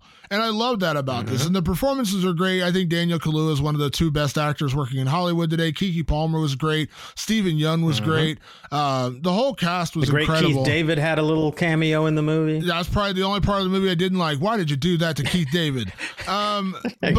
Biggest disappointment of 2022 is killing Keith David in the beginning of the movie. How are you going to do Keith David dirty like that? It was good. And also, listen, I'm not going to lie to you. I didn't love Us. Like, I didn't hate it. I didn't hate Us when it came out, but I didn't love it. I loved parts of it. And then the ending, the last half hour just completely kind of lost me. And I just kind of tuned out on that movie.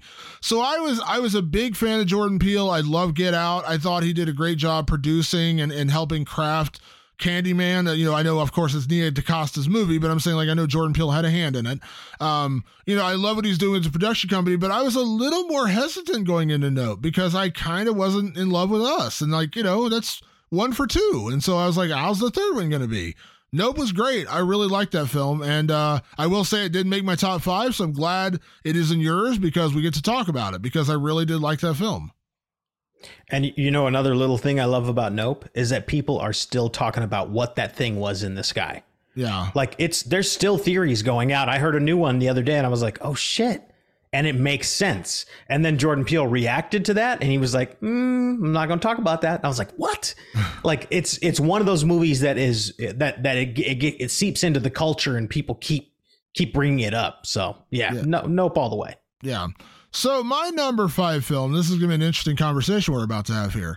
My number 5 film, top 5 films of horror in 2022. Number 5 for me, going back to another category, is Barbarian. On the flip side of what Patrick said, I really liked Barbarian. Now, I will say my biggest criticism of that film was some of the choices the characters made. That being said, I've been a horror fan long enough to know that people make really stupid choices. There's a reason why there's a Geico commercial that runs on national TV where they're in a horror film and they're like, they're trying to figure out where they should hide. And they're like, should we hide behind the wall of knives? Why don't we just go to the running car? And the one girl goes, you're crazy. And they're like, go for the chainsaws. Because people in horror films make dumb decisions. That's just a staple of horror. So while that bothered me, it didn't, and it didn't kill the movie for me. And what I loved about that film ultimately came down to the way it surprised me, the way I didn't see it coming, the way that all the twists and turns that happened were just out of nowhere. And it does that like 4 times in that film. There's 4 different times in that film where I'm like, what the hell's going on here? And not like in a bad way where I didn't understand it. They just completely changed it on its head. And I love that because as a writer, in my day job, in my regular job, Patrick, I'm a problem solver. That's my business. When I watch mysteries, 8 times out of 10, I figure it out before the end of the movie, before the end of the book, before the end of whatever, the end of the TV show. I have that kind of mind. I'm not bragging about it. Actually, in a way, kind of wish I didn't because it ruins things for me sometimes because I already figured it out. That being said, I didn't figure this movie out in a lot of ways. Sure, there were moments I did, but there were other things I had no idea what was coming. And I think that, to me, is why Barbarian ended up in my top 5, because it takes a lot to surprise me these days, Patrick, and that film actually managed to surprise me. What surprised me about this movie is how many mistakes it made. I mean, truth be told. Now, the whole like dumb choices thing, you're right. It's totally like a horror staple and it happens all the time. The women that I talked to this year that watched Barbarian, most of them were like, I turned that fucking movie off. because they said that the choices by the lead character were so stupid, and she's a woman. They go, it went beyond suspension of disbelief. No woman would make the choices that she made, even just getting into the house with Bill Skarsgård in the beginning. They were like, even that was too much to stomach, not to mention all the other dumb choices she made. And then on the story front, I think there were a lot of things that felt like, I don't know, like they were afterthoughts. Like there was we talk about it in the podcast. There was a very specific line from a character that said something that never ever paid off. And I feel like every now and then in that movie that kept happening. It kept happening where it's like, oh, what's that leading to? Oh, nothing. What's that leading to? Oh, nothing. Even the whole first half of the movie seemed to be leading towards something. No, it didn't. So I'm just on the other end where I'm going, like, yes, this movie was slickly made. Yes, the camera was in the right place to create tension. Yes, Mama herself was quite disturbing, if you know what we're talking about. Yes, Justin Long was on our list of best performances this year. I'm not even going to lie. In a movie I didn't like, Justin Long kicked ass. He really did. And even the people I know that didn't like the movie as well agree Justin Long should go up for a horror award this year. He did a hell of a job. I bet when Fangoria comes around their awards, I bet Justin Long's probably going to take a performance award. You take the good and the bad with a movie like Barbarian. And again, I'm still glad that it was immensely successful, because that just means more good things to come for horror in the future. Yeah, and I disagree on some of those points, but that's okay. Like I said, I didn't, while I do again talk about the troubling decisions.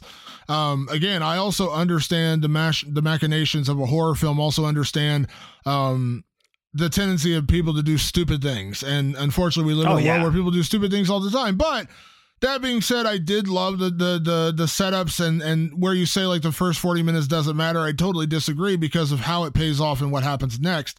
But even Zach Kreger admits that the first 40 minutes don't matter. Even he was like, yeah, I just kind of got bored writing that, so I started writing something else. But they do matter when what happens next, and that's where I disagree, because that when it sets up and it gets to the part where the big twist happens, and that's one of like 4. Be clear about that. It's not the only one. That's one of like 4. It's just so shocking. I just didn't see it coming. I thought I had an idea of where that movie was going to go. Nowhere near where it ended up in that moment. So for that reason, Barbarian ended up number 5 for me. My biggest bummer about that film for me is that I can't see it for the first time again, because it's one of those films that once you see it once and you know it's coming, it's not as fun. But the first time you see it, my jaw was on the floor. I just really enjoyed that experience at the theater seeing that movie. It's a really fair assessment. I think actually that's a really fair assessment, because rewatching it, that first 40 minutes would be like, oh, I know that's not going anywhere. Yeah. I'll drop it, Damon. I will drop it.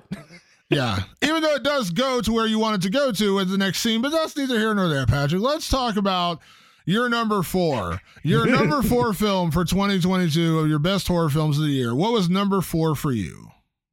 Brace yourself, Damon, because this may shock you. I never thought that this film would be this low on my list. When this film came out, I was like, this is probably the best movie of the fucking year. My number 4 is Watcher. Chloe Okuno's incredible feature-length film starring Micah Monroe, about a woman who moves with her husband to, I think it was Hungary? Budapest. Budapest. And like an incredible thriller, beautifully shot, well-paced, everything. Chloe Okuno did Rat Man in the VHS series very famously, which is, I think, one of the more famous segments out of the VHS series. And then she turns around and does this, which is like polar opposite style of movie. Super slick, super beautiful movie. Great thriller. I mean, we just raved up and down. We didn't even do a full podcast on this. We just kind of talked about it. We just kind of talked about it. Yeah. Yeah, this is a solid movie. It's not an insult to this movie that it's number 4 on my list. It just happened to be one of the best years in horror that you've ever seen, that Watcher ended up being number 4 on my list. I loved this movie. I recommend it to everybody, every single person that goes, what do you got to see this year? Watcher's on that list. You must see Watcher this year. So here's how tough it was for me this year, because Watcher was one of the films that should be in top 5, and it actually got cut out of my top 5 for one reason, because I couldn't figure out where to put the other movies. So Watcher didn't make my top 5, but let me be clear, it is a top 5 movie, if that makes sense. It is not in my top 5, but it could easily be in my top 5. I struggled cutting down to my top 5. So I could have easily replaced Barbarian with Watcher, and I'd be completely okay with that, because Watcher was a really, really strong movie in every sense of the word. The direction was great. Chloe Okuno was great. The performances are great. We talk about, Micah Monroe, being a bit of a scream queen. She's done a lot of horror films, but she is so good in this film.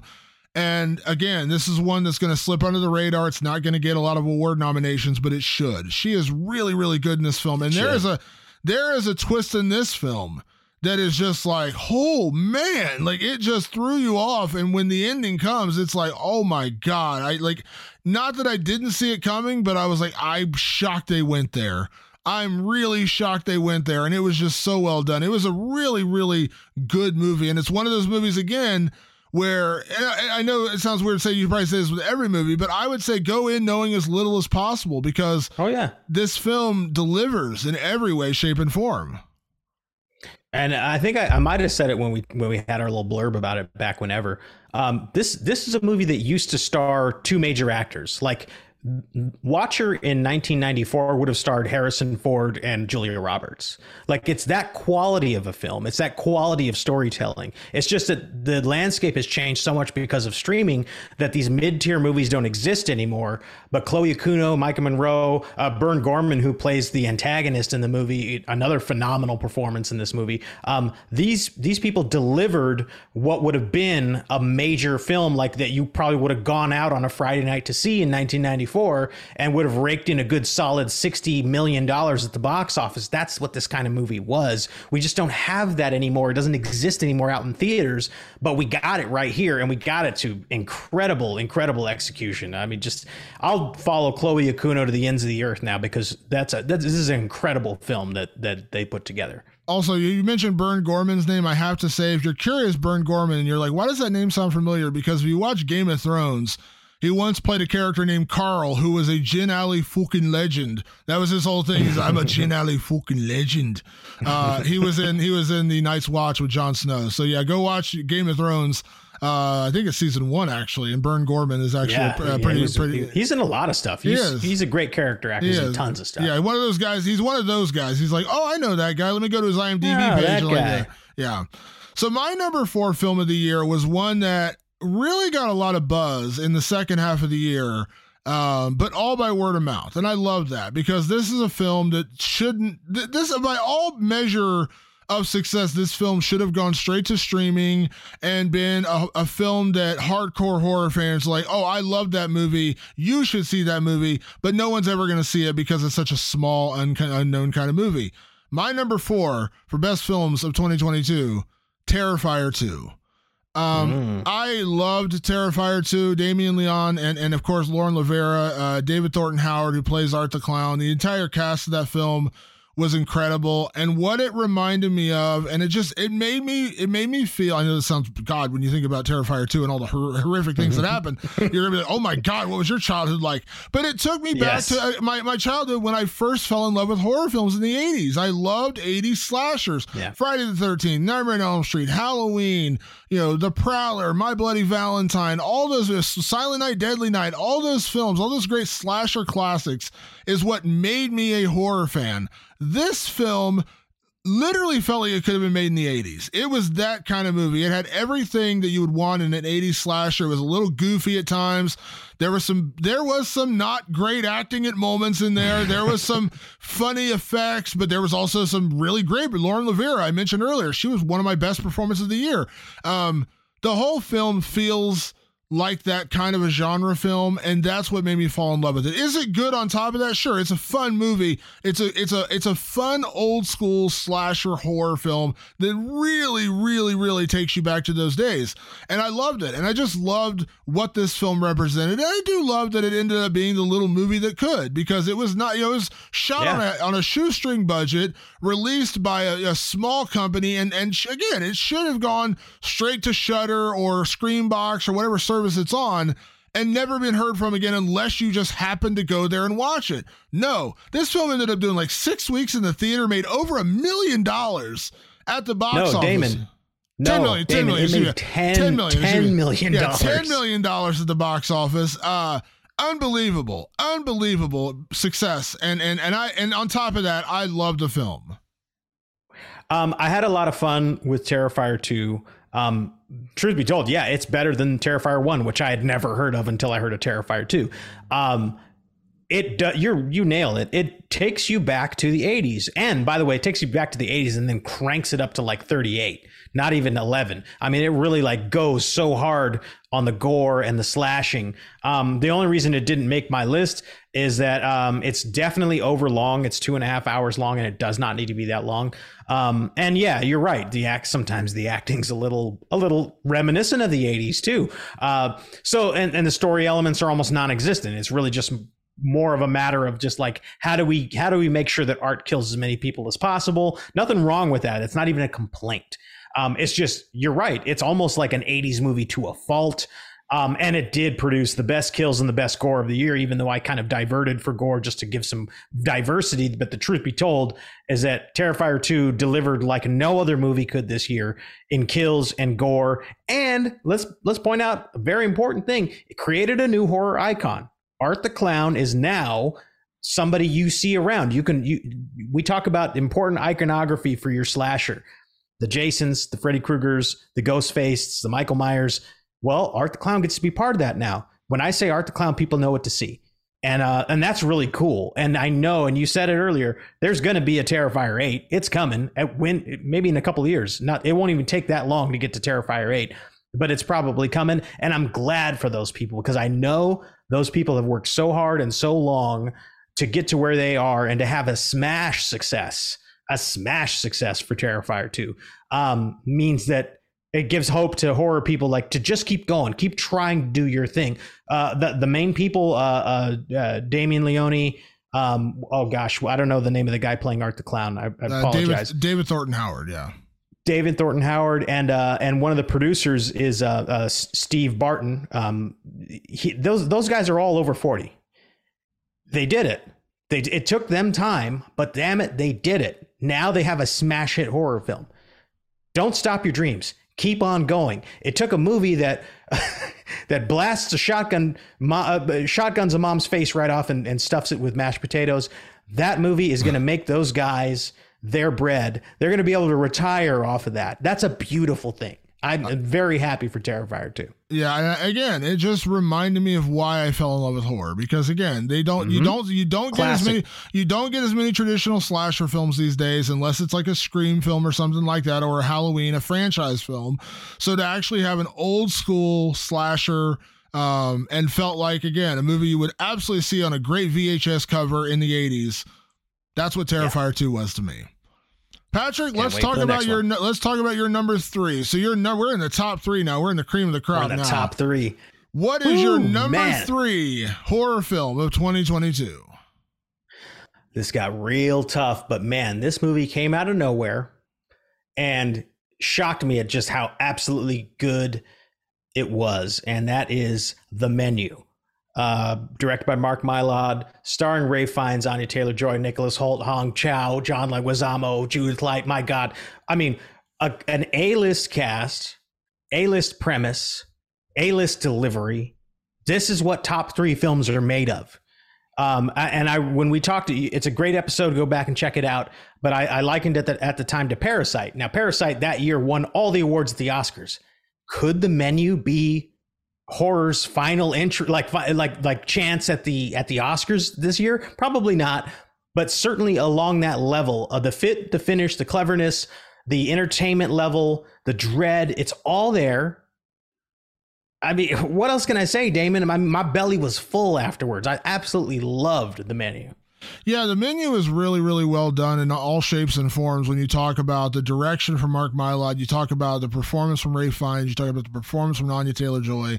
It was a strong story, a strong execution, funny at times. Yeah, real funny. Great social commentary in there, and not what you're thinking. It's not like a preachy movie, but like there's going to be things in there that you're going to understand. Like there's a group of financial bros that are all about crypto and things like that. And they're going to be the guys you're going to watch, you're going to roll your eyes at, because they are so fit into that world of crypto bros.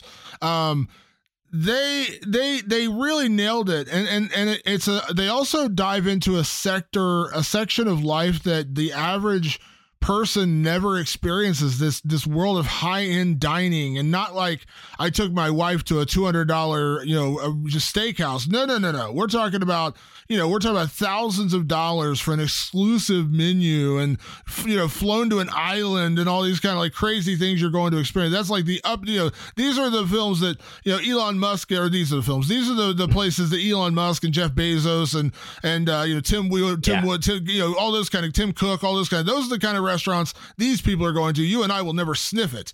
So that's what the menu dives into, and it's really, really well executed. And it's not, and let me be clear, the one thing it's not a criticism, it's just a point to make.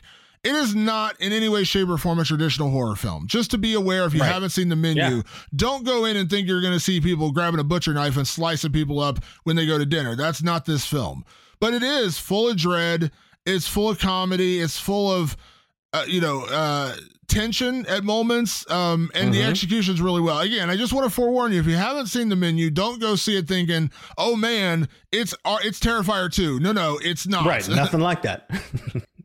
And that's the great part about horror, is the diversity of it all, right? Like, we just had a Terrifier 2 that both you and I heap praise on, and then you roll right into the menu, which is the furthest thing from Terrifier 2, but it still delivers the most important element for me, Damon. What is that? Dread. Of course it does. And you talk about the peek into a high society lifestyle. Well, you get to do it through the eyes of Anya Taylor-Joy's character, Margot, who is not high society. She's somebody else. This is almost like we just wrapped up White Lotus, right? That TV show just finished out. It's almost like taking it from the perspective of one of the people that are not actually paying for the experience at the White Lotus, but people that are in lower status in life. So yeah, there's a lot of great commentary, a lot of great perspective, and just a real memorable, fun movie. I feel like I could show this movie to anybody. I really think it has a truly universal appeal. Yeah, it's a really, really well done movie and a really fun, enjoyable movie, and I definitely deserves that kind of placing. So for me, my number 3 horror film of the year was ended up being kind of like the word of mouth buzzy horror films. And when you talk to your friend who's going to shun, I didn't go see Smile in the theater, I didn't go see Barbarian in the theater, it's the guy who tries to find the most obscure film of the year to tell you how awesome it was, just to kind of rub it in your face. Pretty much everything that gets nominated for an Oscar today, films nobody actually goes to see, but all the critics love Except me. Yeah. That is my number 3 film for the year. A film that all your art house friends are going to think is the most incredibly disturbing horror film of the year. But it really is that good, and it actually does deliver. My number 3 film of the year, Speak No Evil. This movie, as I mentioned earlier with The Kill, without going too deep into spoilers, this film left such an impression on me that I can still picture moments of this film in my head without even thinking about it. It just pops in my head. The premise of this film is basically a group of people are on a vacation all in Italy, if I'm not mistaken. And one family with their kids and another family and their kids kind of befriend each other. And they kind of, they go hang out during their vacation. They exchange information. And the one family that lives in the Netherlands and the other family lives in, I believe, Finland, they invite them to come down to their house, their cottage for a weekend and just reunite a few months later after their vacation is ended. Hey, come out to the Netherlands. It'd be great to see you guys. Let's all hang out. And once they arrive, things go downhill, but not quickly. It's just a very odd, off-putting experience, kind of melding these two families together. When you get to the end of figuring out what is actually happening in this movie, your jaw will be on the floor, your eyes will be wide open, and you will look at your spouse, significant other, or the dog sitting next to you and say, what in the hell just happened? And I don't mean that in a bad way. In, like, let's say Men, where at the end of that movie, I was like, what in the hell just happened? And I was really upset. This one, I was like, oh my God, did they just do what I think they did? And guess what, Patrick? They did it. They did it, Damon, and we might as well roll right into my number 2 film of 2022, Speak No Evil. Damon, holy fucking shit. Do you know why this movie doesn't make my number 1? Is because 90 minutes of a 110-minute movie is a movie about the awkwardness of being polite. It really is. It's just a movie. I can show that 90 minutes to pretty much anybody and they'll be like, oh, wow, yeah, this movie's really getting under my skin. But there's nothing that's hard to stomach. There's nothing that's terrifying. It's just like, oh, oh, this is uncomfortable. Like, this interaction between these two families is very uncomfortable and very strange. It plays like any great drama. I liken it to a movie called Force Majeure that came out a few years back. That's very similar in the uncomfortable, on the uncomfortable scale. But Damon, that final sequence, that last 20 minutes, is the kind of terror that is reserved for the greatest horror films I've ever seen. That the Texas Chainsaw Massacres of the world, where you just cannot shake the nastiness off. The imagery that comes up from those final moments of the film, every now and then they'll just flash in my brain. I'll go, oh God, that one moment. Oh God, that. Oh God. Like, it's highly, highly disturbing. It's disturbing all the way to that in a very different way. And then it just shows you this unflinching horror in the end that is so realistic, that can happen to you, that can happen to someone you know. And you just go, I don't even know if I can recommend this to anybody, but I still think it's one of the best movies I've ever seen. Like, it's really strange that way, where it's just something that you cannot get it out of your blood system. Here's where I think Speak No Evil really does triumph, and you mentioned it there, because the reason why I think this is even scarier than, and I know this is sacrilege to say this, the reason I say it's scarier in a way, not scarier overall, scarier in a way than like Texas Chainsaw Massacre. Now, yes, Texas Chainsaw Massacre can happen. We understand there are serial killers out there. People are cannibals. I'm not discounting that section of life. But Speak No Evil crescendos into something that absolutely could happen and probably happens more often than you think. It probably happens a lot, actually, which is fucking terrifying. That is what made that movie so scary to me, because I guarantee you it happens. Probably, again, happens more than you think.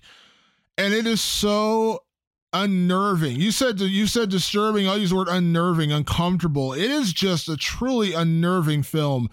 The uncomfortable moments, as you said, the first, 2/3 of the movie, it's not truly horror. Now, there are definitely like weird, off-putting moments where you're kind of like, this is really uncomfortable, and I would not want to be in this situation, but not scary, not full-on terrifying. The last 20 minutes, if you can watch that film without wanting to turn your head at least once, then you might be a full-on sadist, because even I was like, oh my God, this is... And there's one moment in particular, and again, I'm not going to spoil this. There's one moment in particular in the car, which you know what I'm talking about. Oh my God. I already know what you're talking about. I can't get it out of my head. That will haunt me for the rest of my days. I mean, it's that bad. Yeah. It is. Speak No Evil is so good. And all that stuff that comes before it is incredibly well acted and done with subtlety, no heavy-handedness, and then very wisely too, because like you're like, this doesn't really feel like a horror movie. But what the director did really wisely was he put in a horror score. So during the time when it's like, oh, this isn't really a horror movie, anytime like someone looks a certain way, like that same kind of stingy, stringy, scary, eerie music comes up. So like he's reminding you, he's like, horror's coming. Don't you worry, it's coming. And when it comes, it's probably the most disturbing movie I've seen in quite some time. Yeah, genuinely. It's really, really good. So my number 2 best horror film of 2022, since you went to your number 2, which was also Speak No Evil, and obviously a great choice. My number 2 film of the year is a film I know you liked, and it ended up being... And here's part of the reason why it ended up being number 2 for me. Not only was it was an incredibly well-made film and a real surprise to a lot of people this year, because I don't think a lot of people who are going to see this knew exactly what to expect. They just knew the buzz and the word of mouth about it.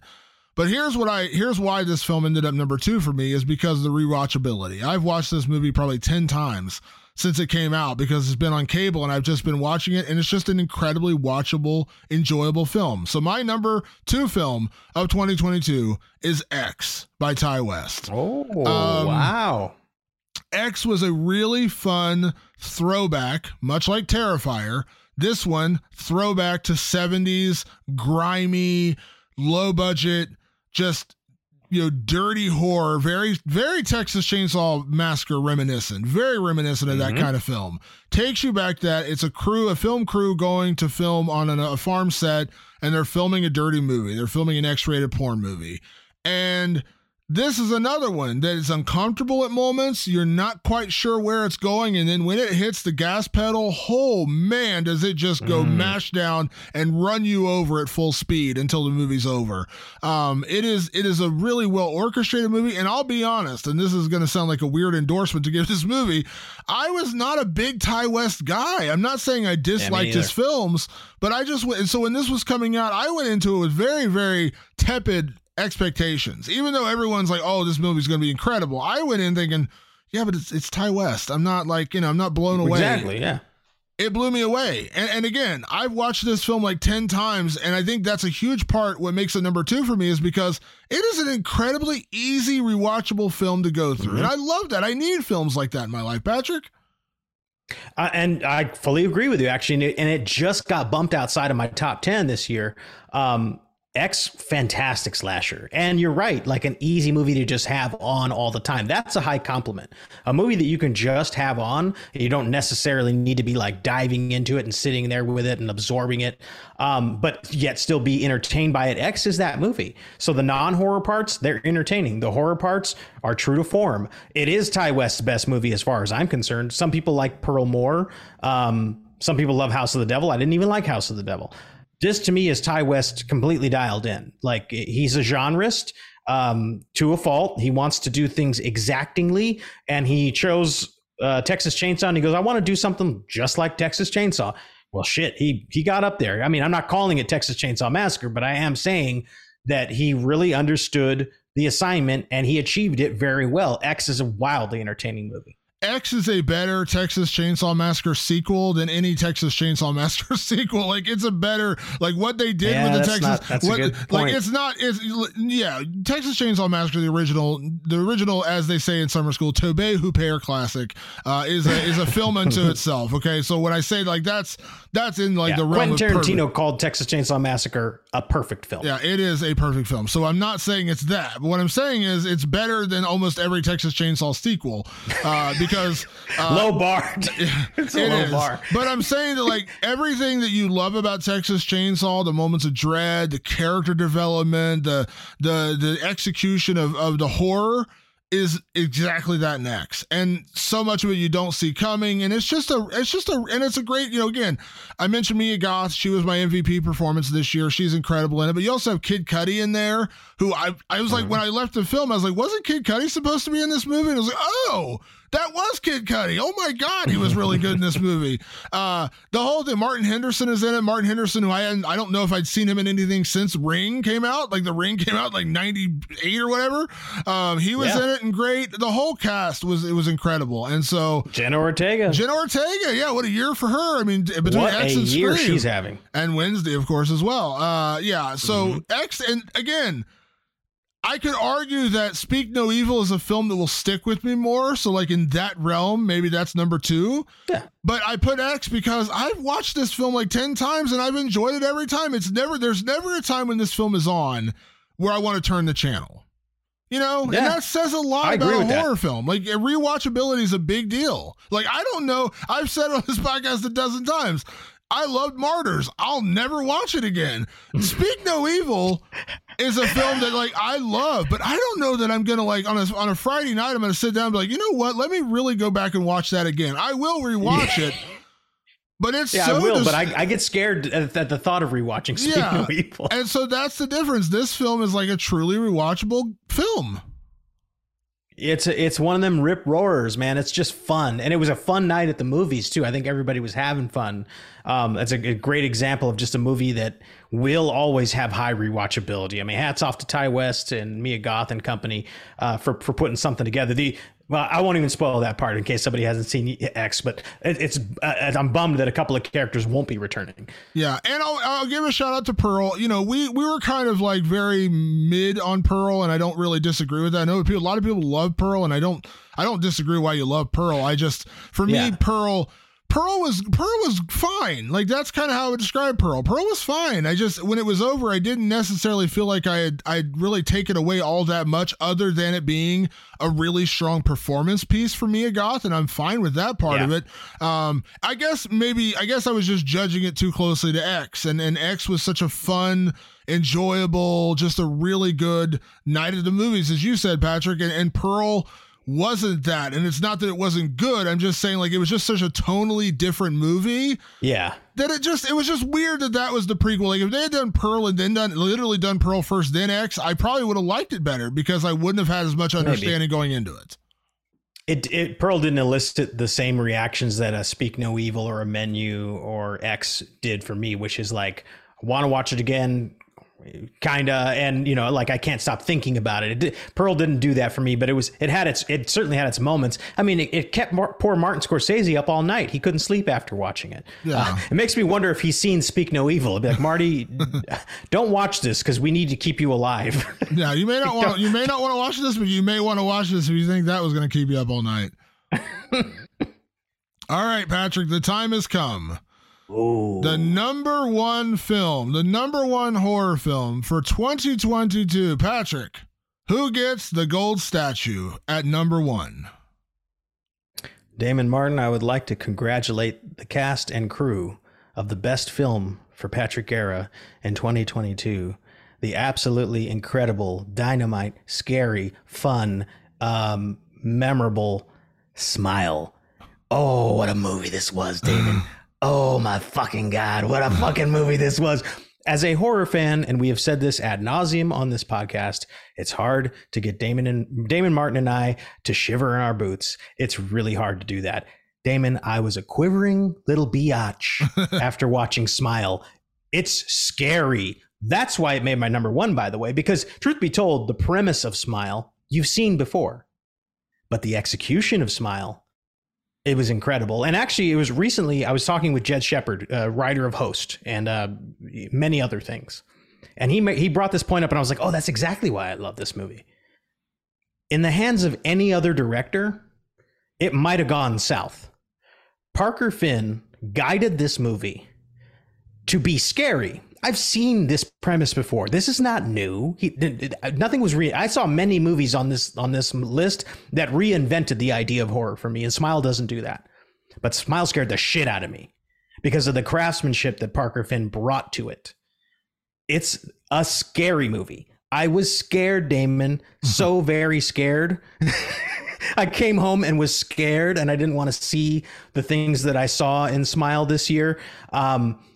In the very classic sense. And I think that's what we've been chasing our whole adult lives, Damon, is the feeling from when we were a kid and we watched a movie like Nightmare on Elm Street or Friday the 13th, and then we were scared to have the light turn off. We had to hide under the blankets because the monster was going to get us.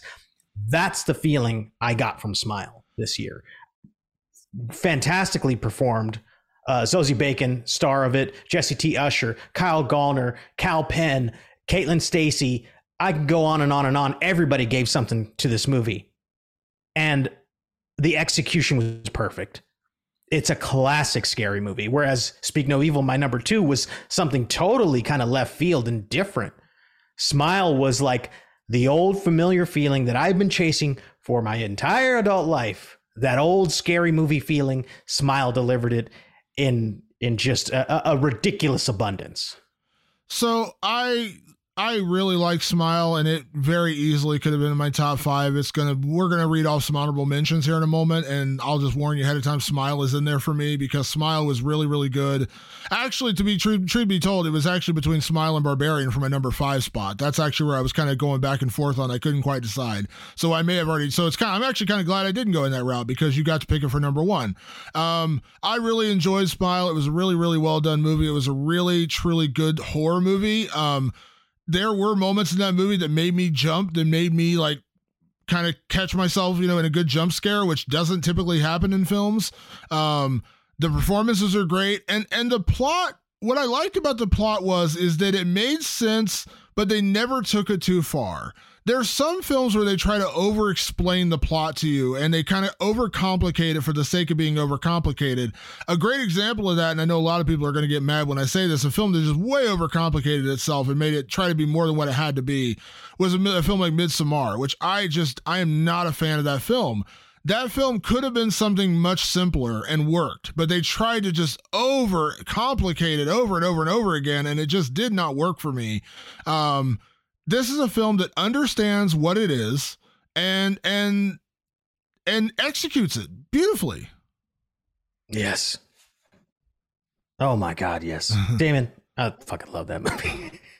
Say no more, man. Yeah. Smile's the shit. I fucking love Smile. And I'm glad. And by the way, it did gangbuster. I mean, it did incredible numbers at the box office and well deserved. Yeah. So my number one film of 2022, number one horror film. I think I know this one. I think you do too. This is a film that I heard very little about, but I heard to watch it. And so I suggested it for the podcast. And you and I watched it, and it ended up being one of the best surprises, one of the best, just really disturbing at moments, funny at others. And I always say it, I love when we can discover kind of unknown actors who raise and elevate a performance. I mentioned Lauren Levera earlier, of course, for Terrifier 2. But we always talk about when you can put A-list, top-notch actors in a horror film, it just automatically raises the bar. Sebastian Stan, Daisy Edgar Jones, my number one film of 2022 is Fresh. I love this film.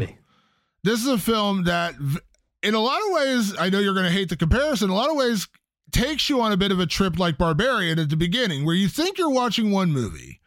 Now, I know you're going to say this does it far better because when the twist happens, it's it actually goes somewhere. I'm not trying to revisit Barbarian. But I'm saying this is a film, the first 30 minutes, you're watching it, you're like, okay, this is a romantic comedy.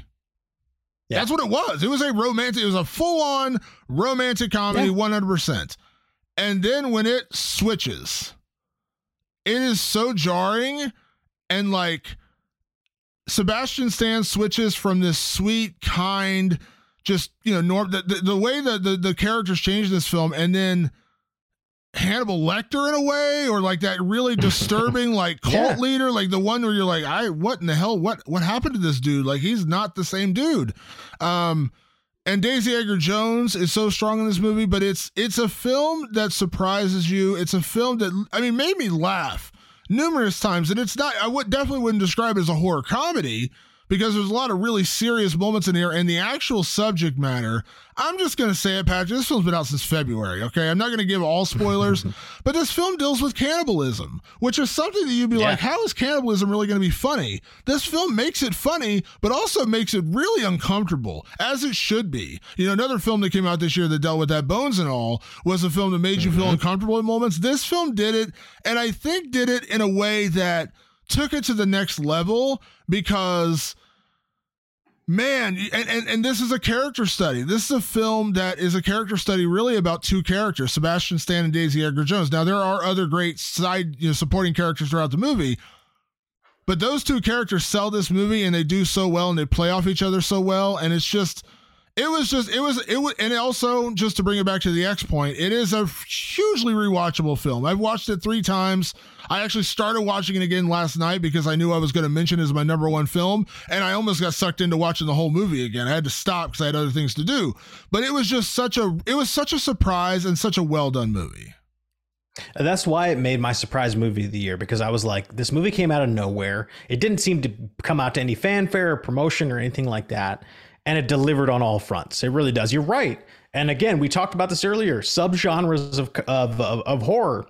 This is a rom-com for the most part. And it is fun and charming. And their little romance, the little romance between our main characters is interesting.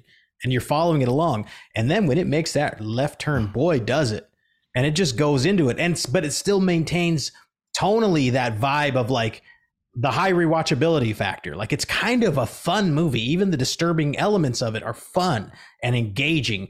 And it was one of those movies where I was like, okay, it's not making my top 10 this year, but I really appreciate it for just kind of coming out of nowhere and planting its flag in horror. And I have a hard time finding somebody who's seen it who didn't love it. And if I remember correctly, it came out in February. And I said back then, I think I said on the podcast, I said, when the year is over, I have a hard time believing this isn't going to be somewhere in my top 5. And it kept sitting right at number 1 for the most part. And I was waiting. I was like, something's going to beat it. Like something might pass it. Mm-hmm.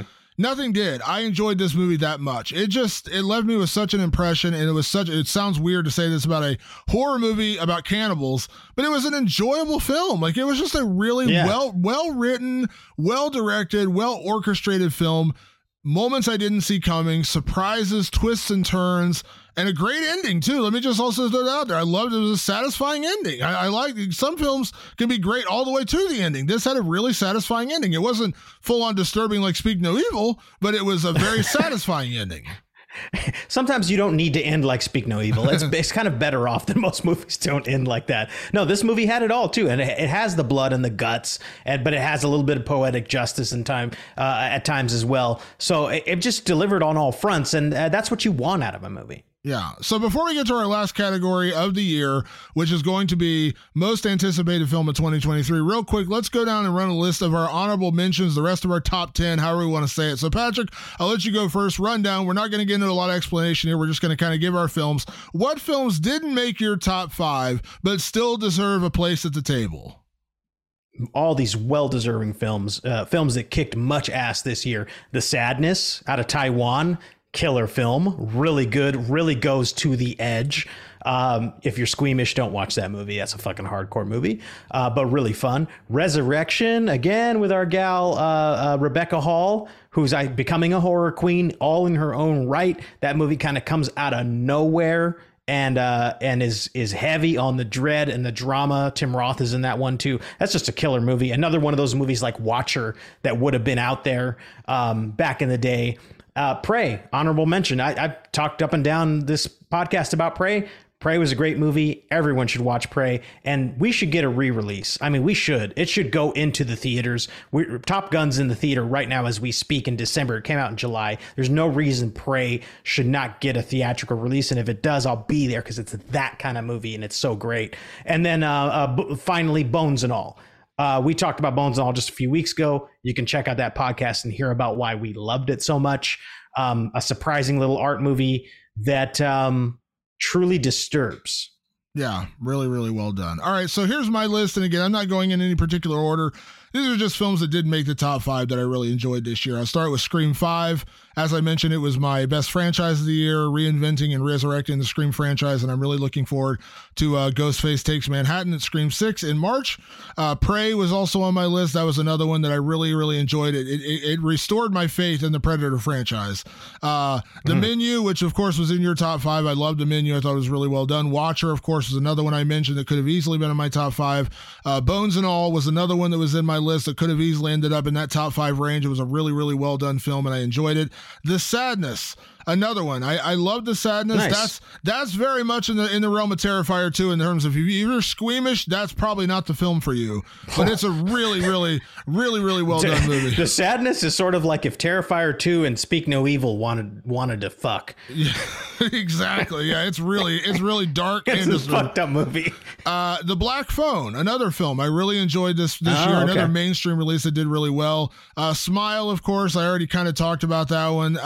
Nope, which was not in my top 5, but I really did enjoy Jordan Peele's Nope. And the last one I'll mention is kind of more on the thriller tip, but it still does kind of qualify as horror, but I really enjoyed it, was a film on Hulu called No Exit. It was a film we didn't review this year, but it was actually a really fun movie. It wasn't full on horror, more thriller than horror, but it still qualified for some of the subject matter they cover in there. So I'll go with No Exit as my final recommendation for 2022. So Patrick, we are now days away from the new year, so 2023. Sorry, and we're going to start off with Megan, a new film from Blumhouse and James Wan's Atomic Monster. Right out of the gate, we're getting a horror film in the first week of January, so we'll be hitting a new film right away. But as we look ahead to 2023, films we know that are coming, that have been hyped up or talked about, or we know they're coming in 2023, what is your most anticipated horror film for next year? I'm gonna throw this wrench in you again, Damon. I want you to go first and see if you don't pop. I have two that I'm dying to talk about, but I'm curious if you don't end up talking about one of them. Okay, so the two for me, I picked two. You picked two as well. One that is big and one that is small. The big one, number one for me, it should become no surprise and no shock whatsoever. It is Scream 6. Ghostface Takes Manhattan. I get excited for Scream films. It is one of my favorite franchises. It's one of the most consistent franchises. I love it.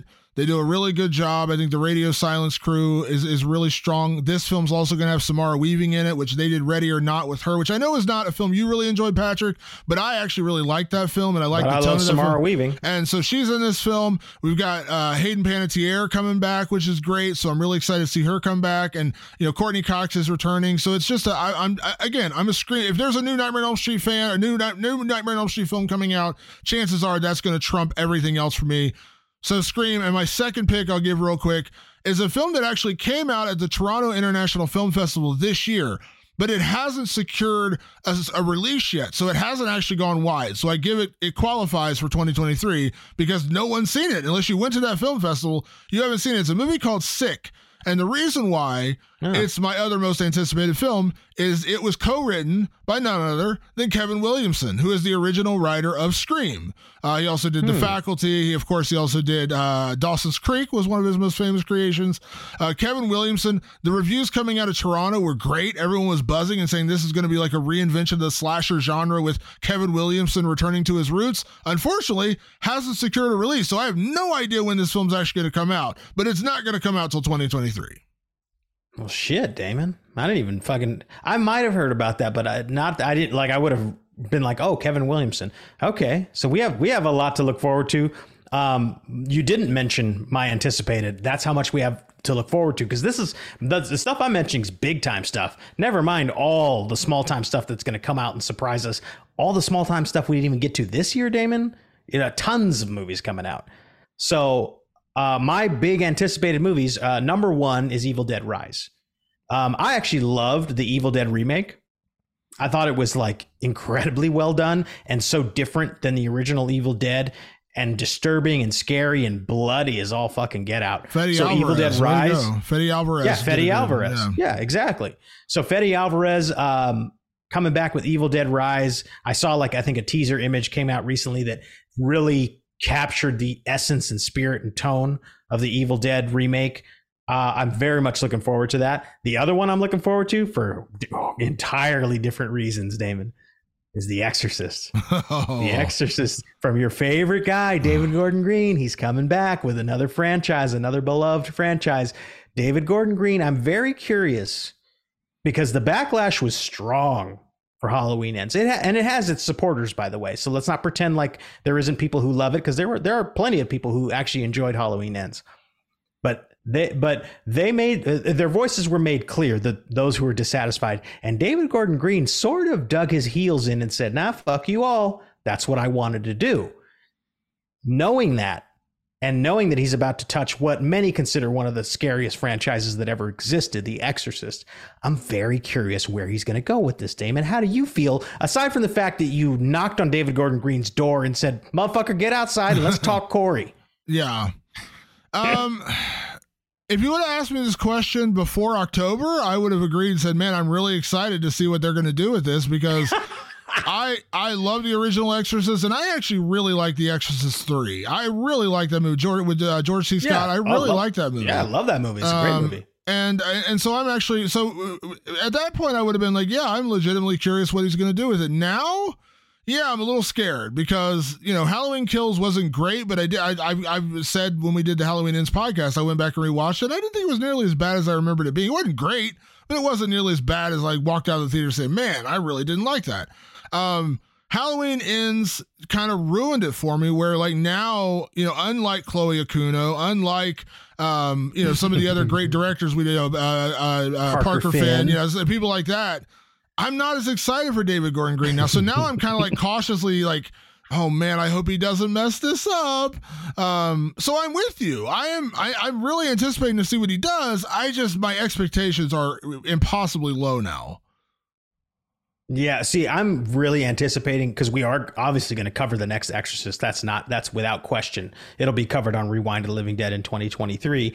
I'm excited for that night to see how charged up you are to go after David Gordon Green, because I see now that he's made an enemy out of you. And so I'm excited to hear the Damon rage unload on David Gordon Green. Or will he surprise you and you'll go, you know what? Redeemed. Hey, I love 2018's Halloween. I absolutely adore that movie. One of the best of the entire franchise. So here's David Gordon Green. You have a shot at redemption. Don't mess it up. That's all I'm saying.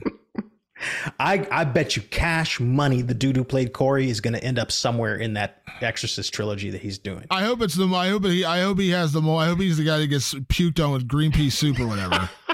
Just watch Corey just get, and let it be actually Corey. Yeah. Like, let it be Corey from Halloween Ends, and just let him get just doused in tons of green pea soup. Yeah, please let that happen, because man, if I never see Corey again, it'll be too soon. All right, folks, that is our episode. This is our best of 2022. We appreciate you guys sticking around for the entire year.